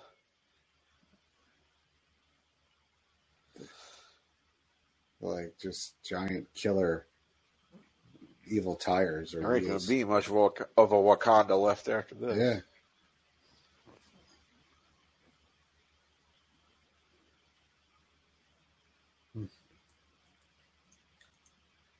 Damn. Okay. Wanda enters the fray. About fucking time. Yeah. The line of the movie coming up right here. Yeah. Well, I've just there this whole time.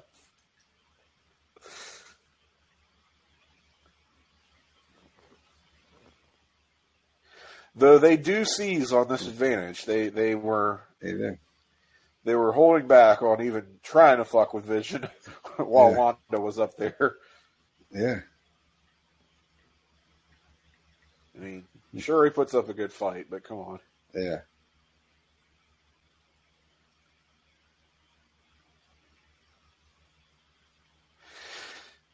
It bothers me that Vision does not put up a good fight. But we'll see that. We'll get there.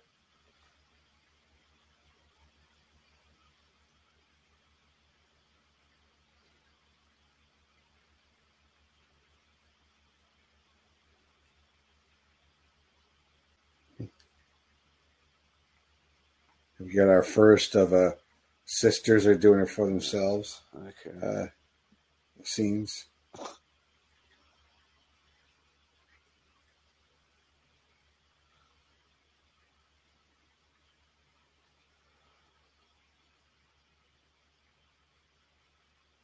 Vision just eating shit in this scene. Oh, God.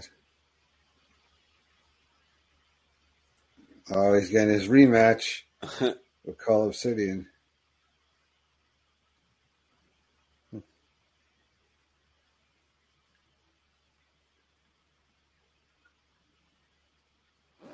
Still teasing that the Hulk is going to show up here.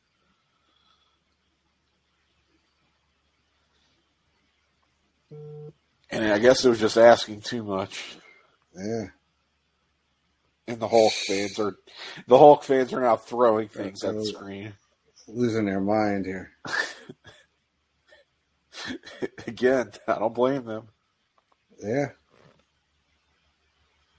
I guess in a way it is very disciplined, not to just give in to the fan service and have Hulk save the day, but I still think you could have gotten away with it. See, I think my big problem is with the children of Thanos in this movie is they all get dispatched fairly uneventfully, I guess. Like, Ebony Maw gets tossed out the ship. He gets thrown out to space. I mean, she gets run over. I mean, come on. She gets run over, yeah. When it seems they've been set up as such a big deal, right? I mean, yeah, these are like the Vision should have just nuked this guy's fucking head. Like, again, this is the guy who wiped his ass with Ultron. Why is he such a pussy in this movie? Yep. How long does it take him to recover from a flesh wound? Essentially, like, come on. Vision should have been a game changer once he entered the battle, just like Wanda was. Yeah. Just like Thor was.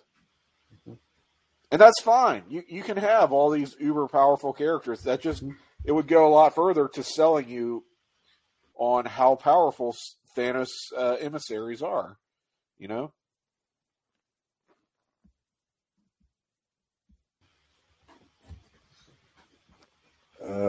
Vision takes out Corvus Glaive. Finally.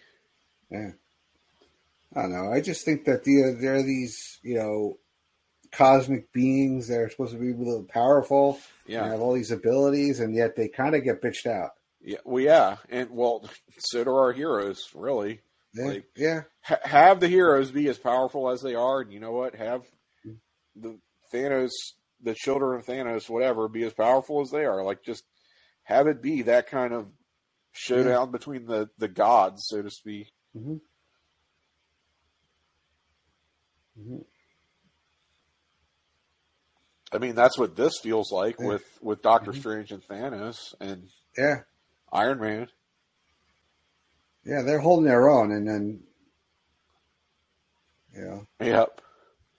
Until he just says peace out, and he gets the final stone. Okay, this is more of the Doctor Strange stuff that I like. Just very weird, but very cool. You know, it's knocked him out of his body there. Right.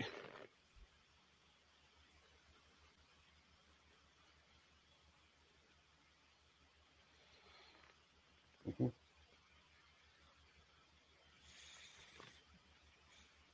Like, give me the real deal.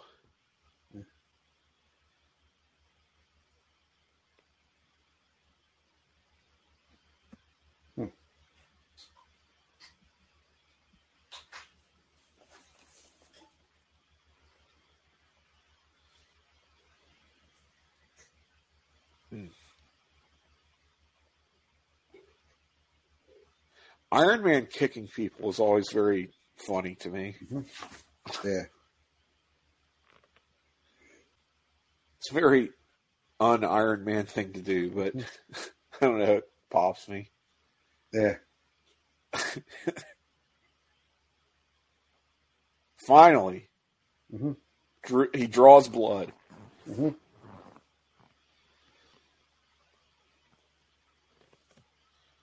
Oof.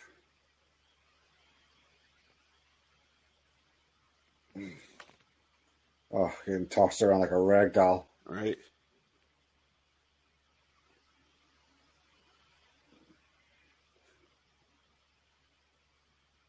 Oof.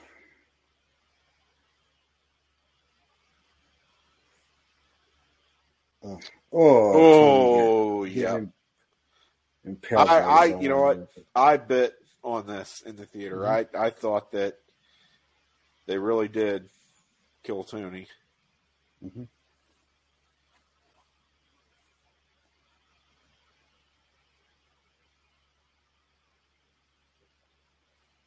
Yeah, look at the positives. Yeah, I kind of bit too. Yep, I really did. Because that. It was a big guessing game because everybody's like, "Who's going to die?" Right. It was more so for Endgame, but for this one, we did have some ideas. Right.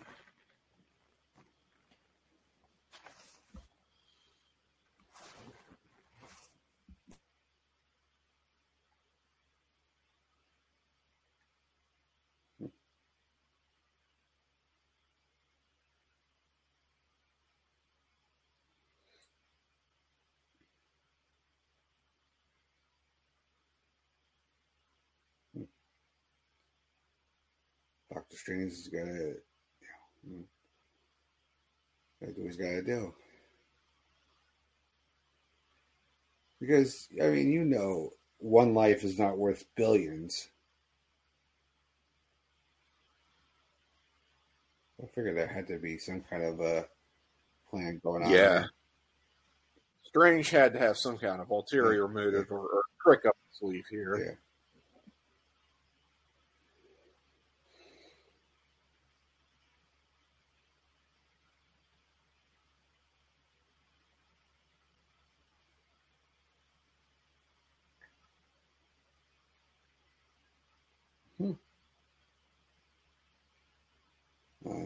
I know where that is. Peter, you done messed up.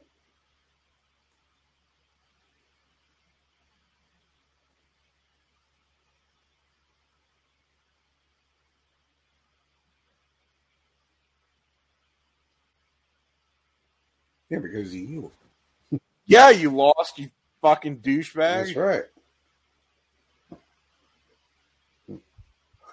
Well, I guess Doctor Strange looks like the bigger douchebag right now, even though he was just. He says that they told us, the Russos did say that it was the title for the next part was going to come from a line in the movie. Yeah. He says, "We're in the end game now." There you go. Thor is still kicking ass, So he must have seen that Peter Quill messed up however many million and however many million times. How many of those scenarios does Quill fuck up? Yeah. All of them. Wow, that's pretty telling.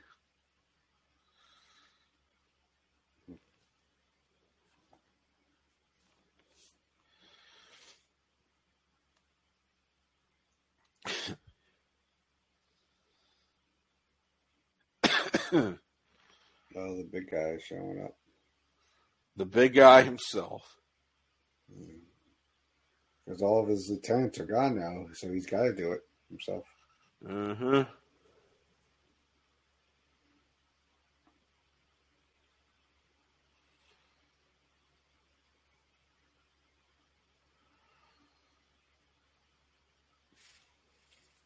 Pitiful Cap shield. Yeah. Not a fan of it? Sucks. No, it sucks. Huh? Oh, just puts him into. Again, though, why is he not just killing them? Yeah. It would make his life much easier.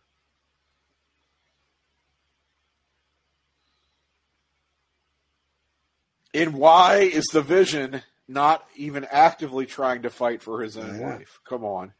Well, he sucks. He sucks so much in this movie, and it makes me so angry. I'm kind of a Vision mark. Yeah. He becomes a Deus Ex Machina in this movie.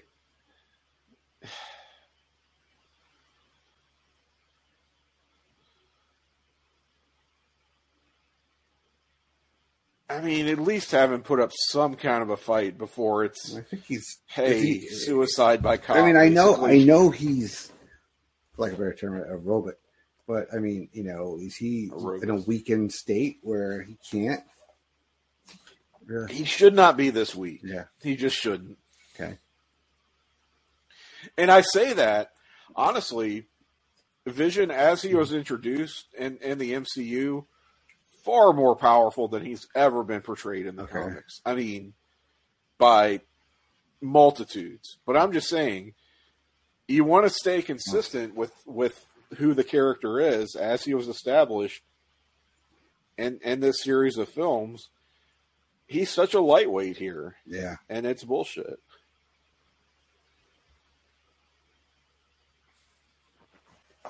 And nobody's even hardly laying a finger on Thanos here out of this team. Well, he's also got, 5 of the stones now. So it's not exactly a fair fight. Oh, yeah. I mean, I get this. Like, yeah, Thanos ought to be wiping the floor with these guys. I mean, these guys... But to have your two most powerful characters occupied with, what they're doing, a sacrifice for the greater good, I guess, feels a little unearned at this point. I mean, if this team is on the ship when Thanos, gets the first Infinity Stone, do they stop him? I think so. Right. I mean, he's powerful, but, And Wanda is still as powerful as all get out. She's holding off Thanos with one hand and destroying an Infinity Stone with the other. Like, we're consistent with how Wanda's been established, but it's one of those little things that bothers me way too much. We have a mom. So she did the deed, and now we're really going to fuck her up by doing what we do here.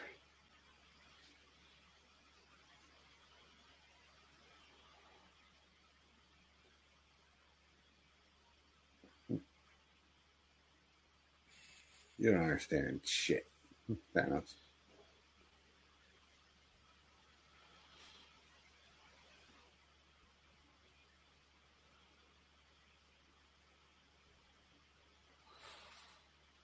How dare you compare pity parties?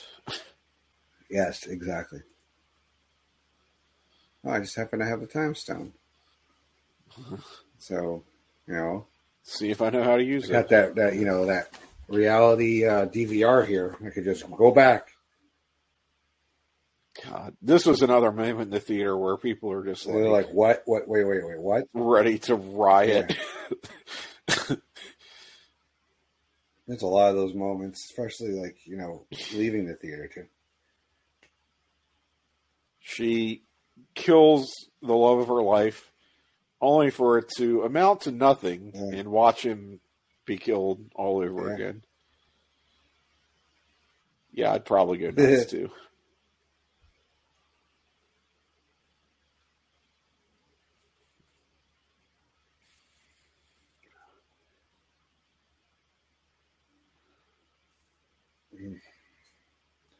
Yeah. Do you think, did you think he was going to get all the stones by the end of the movie? Oh, fully. Yeah. I figured he had to in order for it to amount to anything. Yeah, for a moment we forgot Thor's there. Yeah, Thor, where were you this whole time?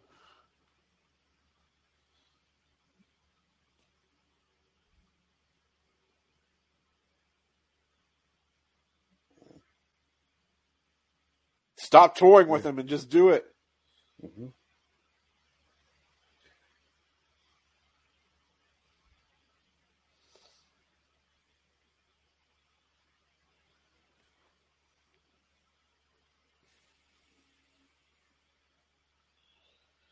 I swear. What? So Thor effed up too. Thor fucked up.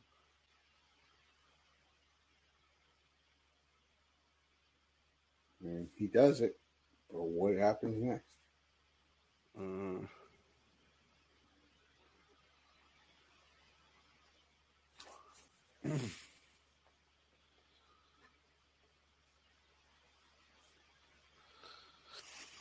And so we're about to get into my final grievance with the film. Okay. But let it breathe for a minute. Another appearance of little Gamora here. Uh-huh. Mm-hmm.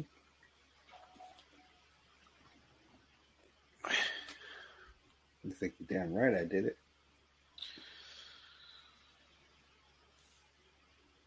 Everything. What did it cost?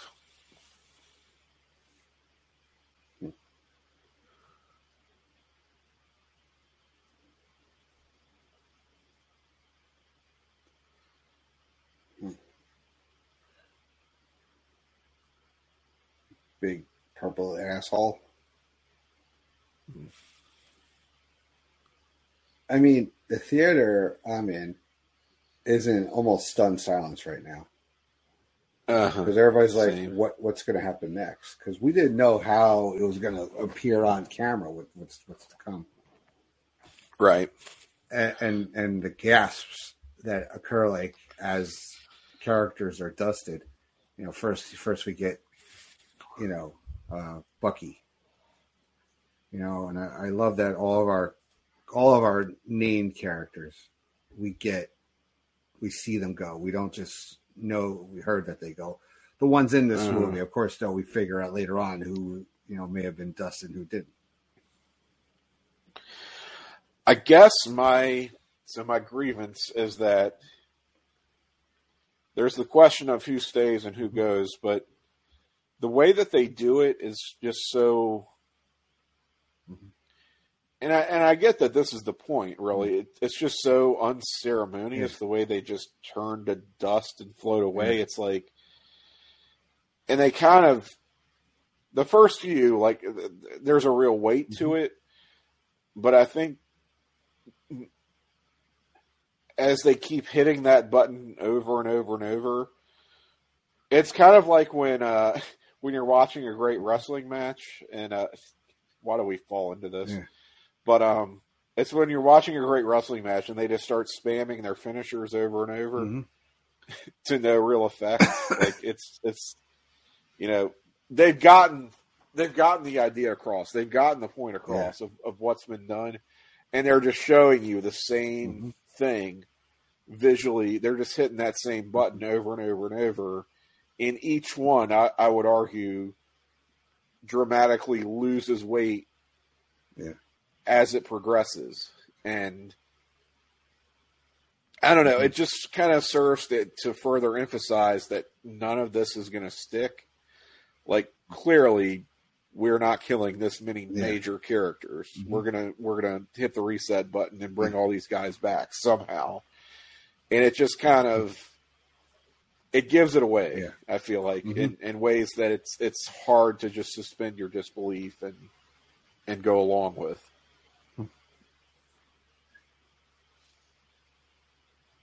At least Doctor Strange gets that line out. Uh-huh. People say that Peter's "I don't feel so good" is having to do with that. I guess his spider senses knows what's happening before he actually does. Yeah, that I can kind of buy. And this is the one I think that some people start shedding tears of watching Peter go through his dusting. I thought this was manipulative bullshit. It was. I'm on record as saying. Did you start figuring out though, like with the exception of a couple of characters, that the OGs are the ones that are left? I don't know. I think they did a good enough job that it didn't actually register until I was out of the theater. Yeah. It was one of those, like, on the way home, I was like... You're doing the head count. Oh, yeah. It's like, oh, yeah, you do the head count, and you're like, it's all the original Avengers. They're still left. With the exception of, Okoye. And, it's like... And, what's it called? And Rocket and Nebula. Other than that, everybody is from the... I mean, all the Guardians, basically, yeah, you're right. Other than Rocket and Gamora. Nebula. Yeah. And then everybody else introduced post Avengers, really. Uh-huh. I think I was thinking that Rhodey got it, and didn't realize until maybe on first rewatch that he was still in there. Yeah. I know, it was a big, because again, no Disney Plus, so we had to wait a little bit for the... Yeah, we did have to wait a minute, yeah. I think the first time I rewatched this was on Netflix, of all things. Yeah. Yeah, but this is like stunned silence in the theater right now. Like, you hear, some sobbing a little bit. Like, literally, I'm at this movie. I have my two kids with me, so this is 2018. So Jessica is 16, Dylan's 11. Ellen is there with her son who's 11, who had just gotten into the MCU. Like, okay. Ellen and I had been dating about a year, and I finally convinced him to watch Ant-Man. And he was like he couldn't processing this was like really difficult because it's like, oh my God, I just went on this journey, and now what happened? Like, what's supposed to happen next? And like literally stunned. So we get Thanos going in looking on and watching the sunset here, and we got. And this is where and to follow up on your comment, this is where I readily admit that I've. Mm-hmm. This is my realization. I've just read too many comics. Yeah, because I was like, my feelings coming out of this movie. It was just such a very very emotional without. Mm-hmm. Having a real sense of why I was bothered so much by this. And it took a while before I could kind of organize my thoughts. And what it came down to, I was like, oh, these really, truly, at the end of the day, are movies for children. Mm-hmm. And they're kind of not meant to withstand the types of criticism that I'm really holding them up to. Yeah. And I could only imagine myself as that 11-year-old kid who's never experienced anything like this, who's just watched movie after movie of heroes succeeding against impossible odds, actually losing, which is what this movie is. It's a movie where the heroes lose. Yeah. And it tells a complete story from the perspective of Thanos, who we think of as the villain. Yes, he is, but he's also the protagonist of this film. Pretty much, yeah. So it is a complete hero's journey. It's a very perverse hero's journey, but it is a complete hero's journey for the character of Thanos. For a child, you can't really comprehend that. Mm-hmm. Like, that's nothing that you've ever been exposed to. For me, who's read 6,500 million billion comics, it's like, oh, okay, yeah, they did the Infinity Gauntlet thing, and the next movie they just bring them all back. I get it. Like, it's a very don't want to say cynical, but in this empty feeling of, oh, I see what they've done here, where you can kind of, you've been around the block enough times that you can see and feel the gears turning, you know? And they dusted away. And that's why I realized this isn't hitting me like it is I say a movie for children, but really a movie for casual audiences, right? For the quote unquote I've never seen something like this. And I'm not trying to be like, oh, been there, done that, but I mean, that's sort of the sense that I got because I'm, you know, I have seen this story done a million times over, and I do kind of already know how it ends, so it just doesn't hit with the same impact. It's more for the people who are unfamiliar with the source material. It really is. Yeah. It really is. It's not so much for people like me. Yeah. There was, exactly. And I had a hard time, dealing with that because so many of these movies were for people like me before this one. Yeah. Before this one, it was like, oh, this is a movie. It feels like by the fans for the fans kind of thing, and it's like no, they were always for casual audiences. It was just they still remained faithful and true to, you know, the experience of a diehard comics reader and true to the characters and who they are and blah blah blah. This is where I think that split really becomes apparent. Yeah, you know, I mean, I don't love the first Transformers movie. I like it. I do like it. And I have no frame of reference about that, so this is probably a good example. But I grew up on the Transformers cartoon, and I walked out of that first movie like talking like comic book guy. Okay, first of all, the Decepticons in the beginning were all, you know, ships like jets and planes, and the Autobots were all cars. You know, Devastator was not one robot; it was the 6 Constructicons. And then when they brought Devastator in the second movie, and they totally fucked it up, I was pissed at that. But yeah, I mean, same thing with Disney movies and cartoons. Like, you know, I'm good. An adult or somebody older is going to spot these plot holes and these errors and these things. Yeah. These kids are not, and I don't want to take away from their enjoyment. With my kids, I don't either. Yeah, you know, you sit there and you have to really, keep it to yourself for the most part. You've got to sort of hit the mental refresh button and like I don't know, clear out your own preconceived notion, cachet of baggage, right? Where it comes to this stuff, and I had a hard time doing that for a while, and I do think I will say that I think that a lot of my criticisms are not grounded in, oh well, it's not like the comics, so it sucks. I do think that there is some legitimacy to a lot of the points that I've brought out, I hope, throughout this show. Yeah. But I don't want to, at the same time, I don't want to detract from anyone's. If you love this movie, great. I'm not calling you an idiot. I'm not saying that you don't see things the way I do, therefore, you're inferior in some way or you're not watching the movie in the right way. It's, that's not what I'm trying to say at all. I just... I have a very different perspective on it, I think, than most people. Yeah. No, and Paul makes some good points that, it appeals to a lot on a lot of layers, because it is, a good story. It brings people into the deeper comics lore. And then, those comic people can mark out for the deeper cuts. Right. So we did it. Yeah. We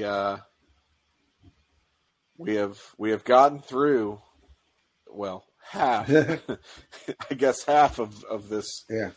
And we have two saga. I have 2 movies to get through till we get to Endgame. We have Ant-Man and Wasp, and we have Captain Marvel. So I don't know who will be watching those with me at this point. So planning to do Ant-Man. You do not have your guests lined up. No, I do not have my guests lined up. Ant-Man and Wasp will hopefully be 2 weeks from tonight. So that means that'll be the 27th.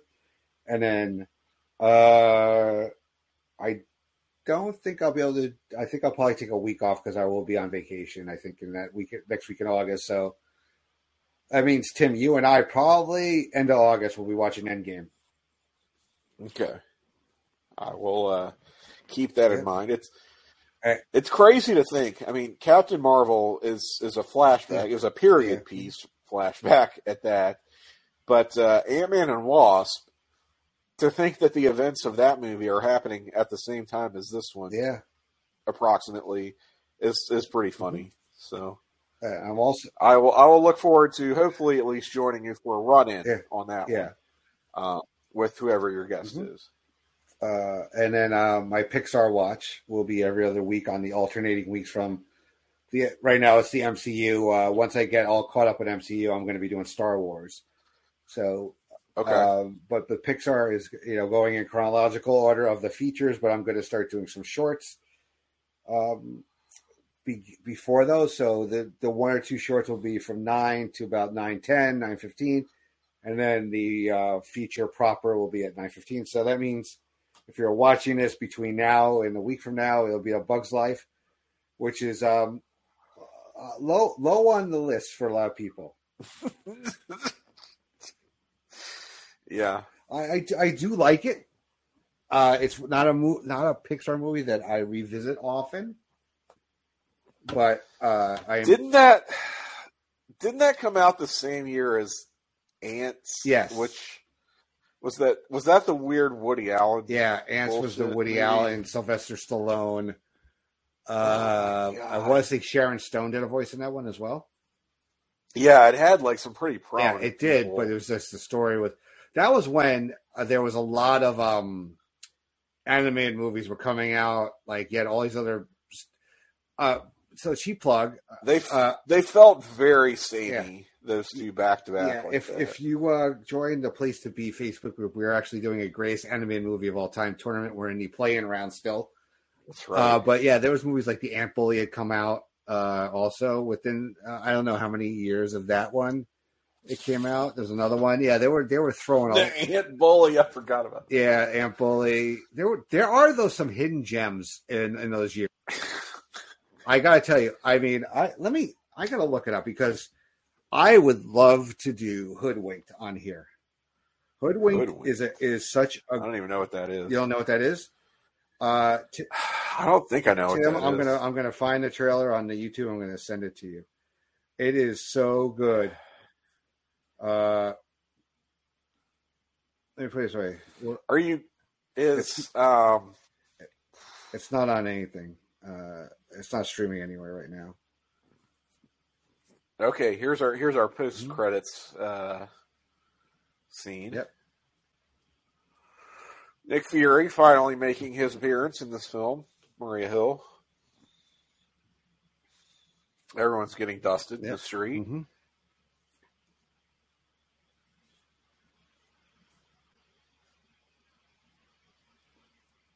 Because we see the remnants of dust. Yeah. No one's it's interesting though, like how the order of people dusting. Like everybody didn't dust at exactly the same moment. It didn't happen exactly the same time, right? Yeah.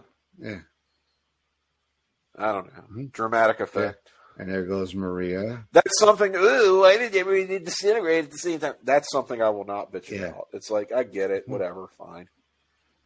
Nick's like, uh-oh.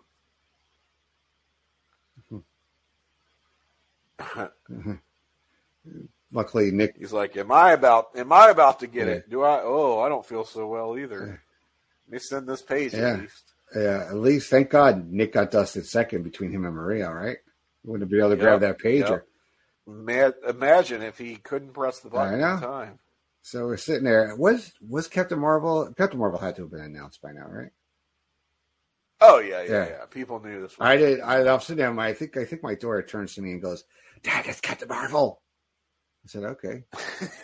I'm like, "All right." So she knew. She knew. She was really getting into it. I love how they say Thanos will return. Thanos will see. Mm-hmm. That's how you know Thanos is the protagonist of this movie. It says Thanos will return. Mm-hmm. Fight me, you know. Yeah. No, that was. So how old was your daughter when you saw this? She was 16. Okay, so she would have been well immersed in all the MCU stuff and the news. And following all the announcements. Big time. She was already immersed in. Yeah. Mm-hmm. So was she into it from the jump? Like, are we talking Iron Man? Does it go back that? No, because she was only 6 when Iron Man came out. I forget when I introduced her to it. I mean, Dylan was 2 when Iron Man came out, so yeah. I'm trying to remember when I first. I think Captain America was actually her first one, first Avenger. Because what happened was had a little I don't know, scheduling mistake or something happened one day, and I think I had a night edit or something, or I was off, and Jessica was at camp.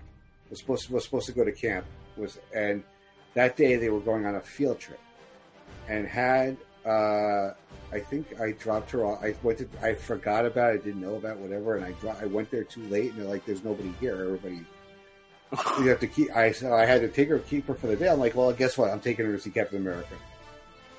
Okay. And just so happened, and she caught up, and she has watched these movies way more than I have. She is. That's cool because I love that movie. Yeah, the Captain America, the first one. Yeah, that and I think Green Lantern were her first superhero movies. Oh wow! I know we got extremes there. What an extreme! Yeah. Yeah. I mean, I'm the biggest Captain America mark ever, and I love that. It is such a good movie. It is really good. Yeah, I said you're going to see it. And when did that come out? That was 2011. Or no, excuse me. 10 to 11, something like that. Yeah, 2011. Yeah, so she was about 9. So that's acceptable to see that movie, I think. Oh, yeah, that's a pretty family friendly. Yeah, I remember, and I took her and her friend to see Avengers first. Dylan, who was all of 5 years old, really wanted to see Avengers. Yeah. Because he watched like Superhero Squad and stuff like that. And I said, I told him, I said, I gotta watch it first, buddy. And I did. Sure. I did. And I was like, I think he'll be okay.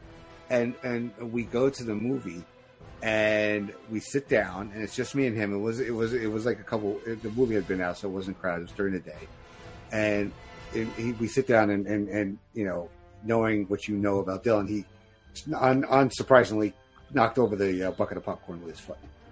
So I'm like, I literally got off to a good start. I literally grabbed the bucket, and I'm like, Daddy will be right back. And I booked out, got it refilled, come back in, and I see him pointing at the screen, like getting very upset because the Prometheus trailer was playing.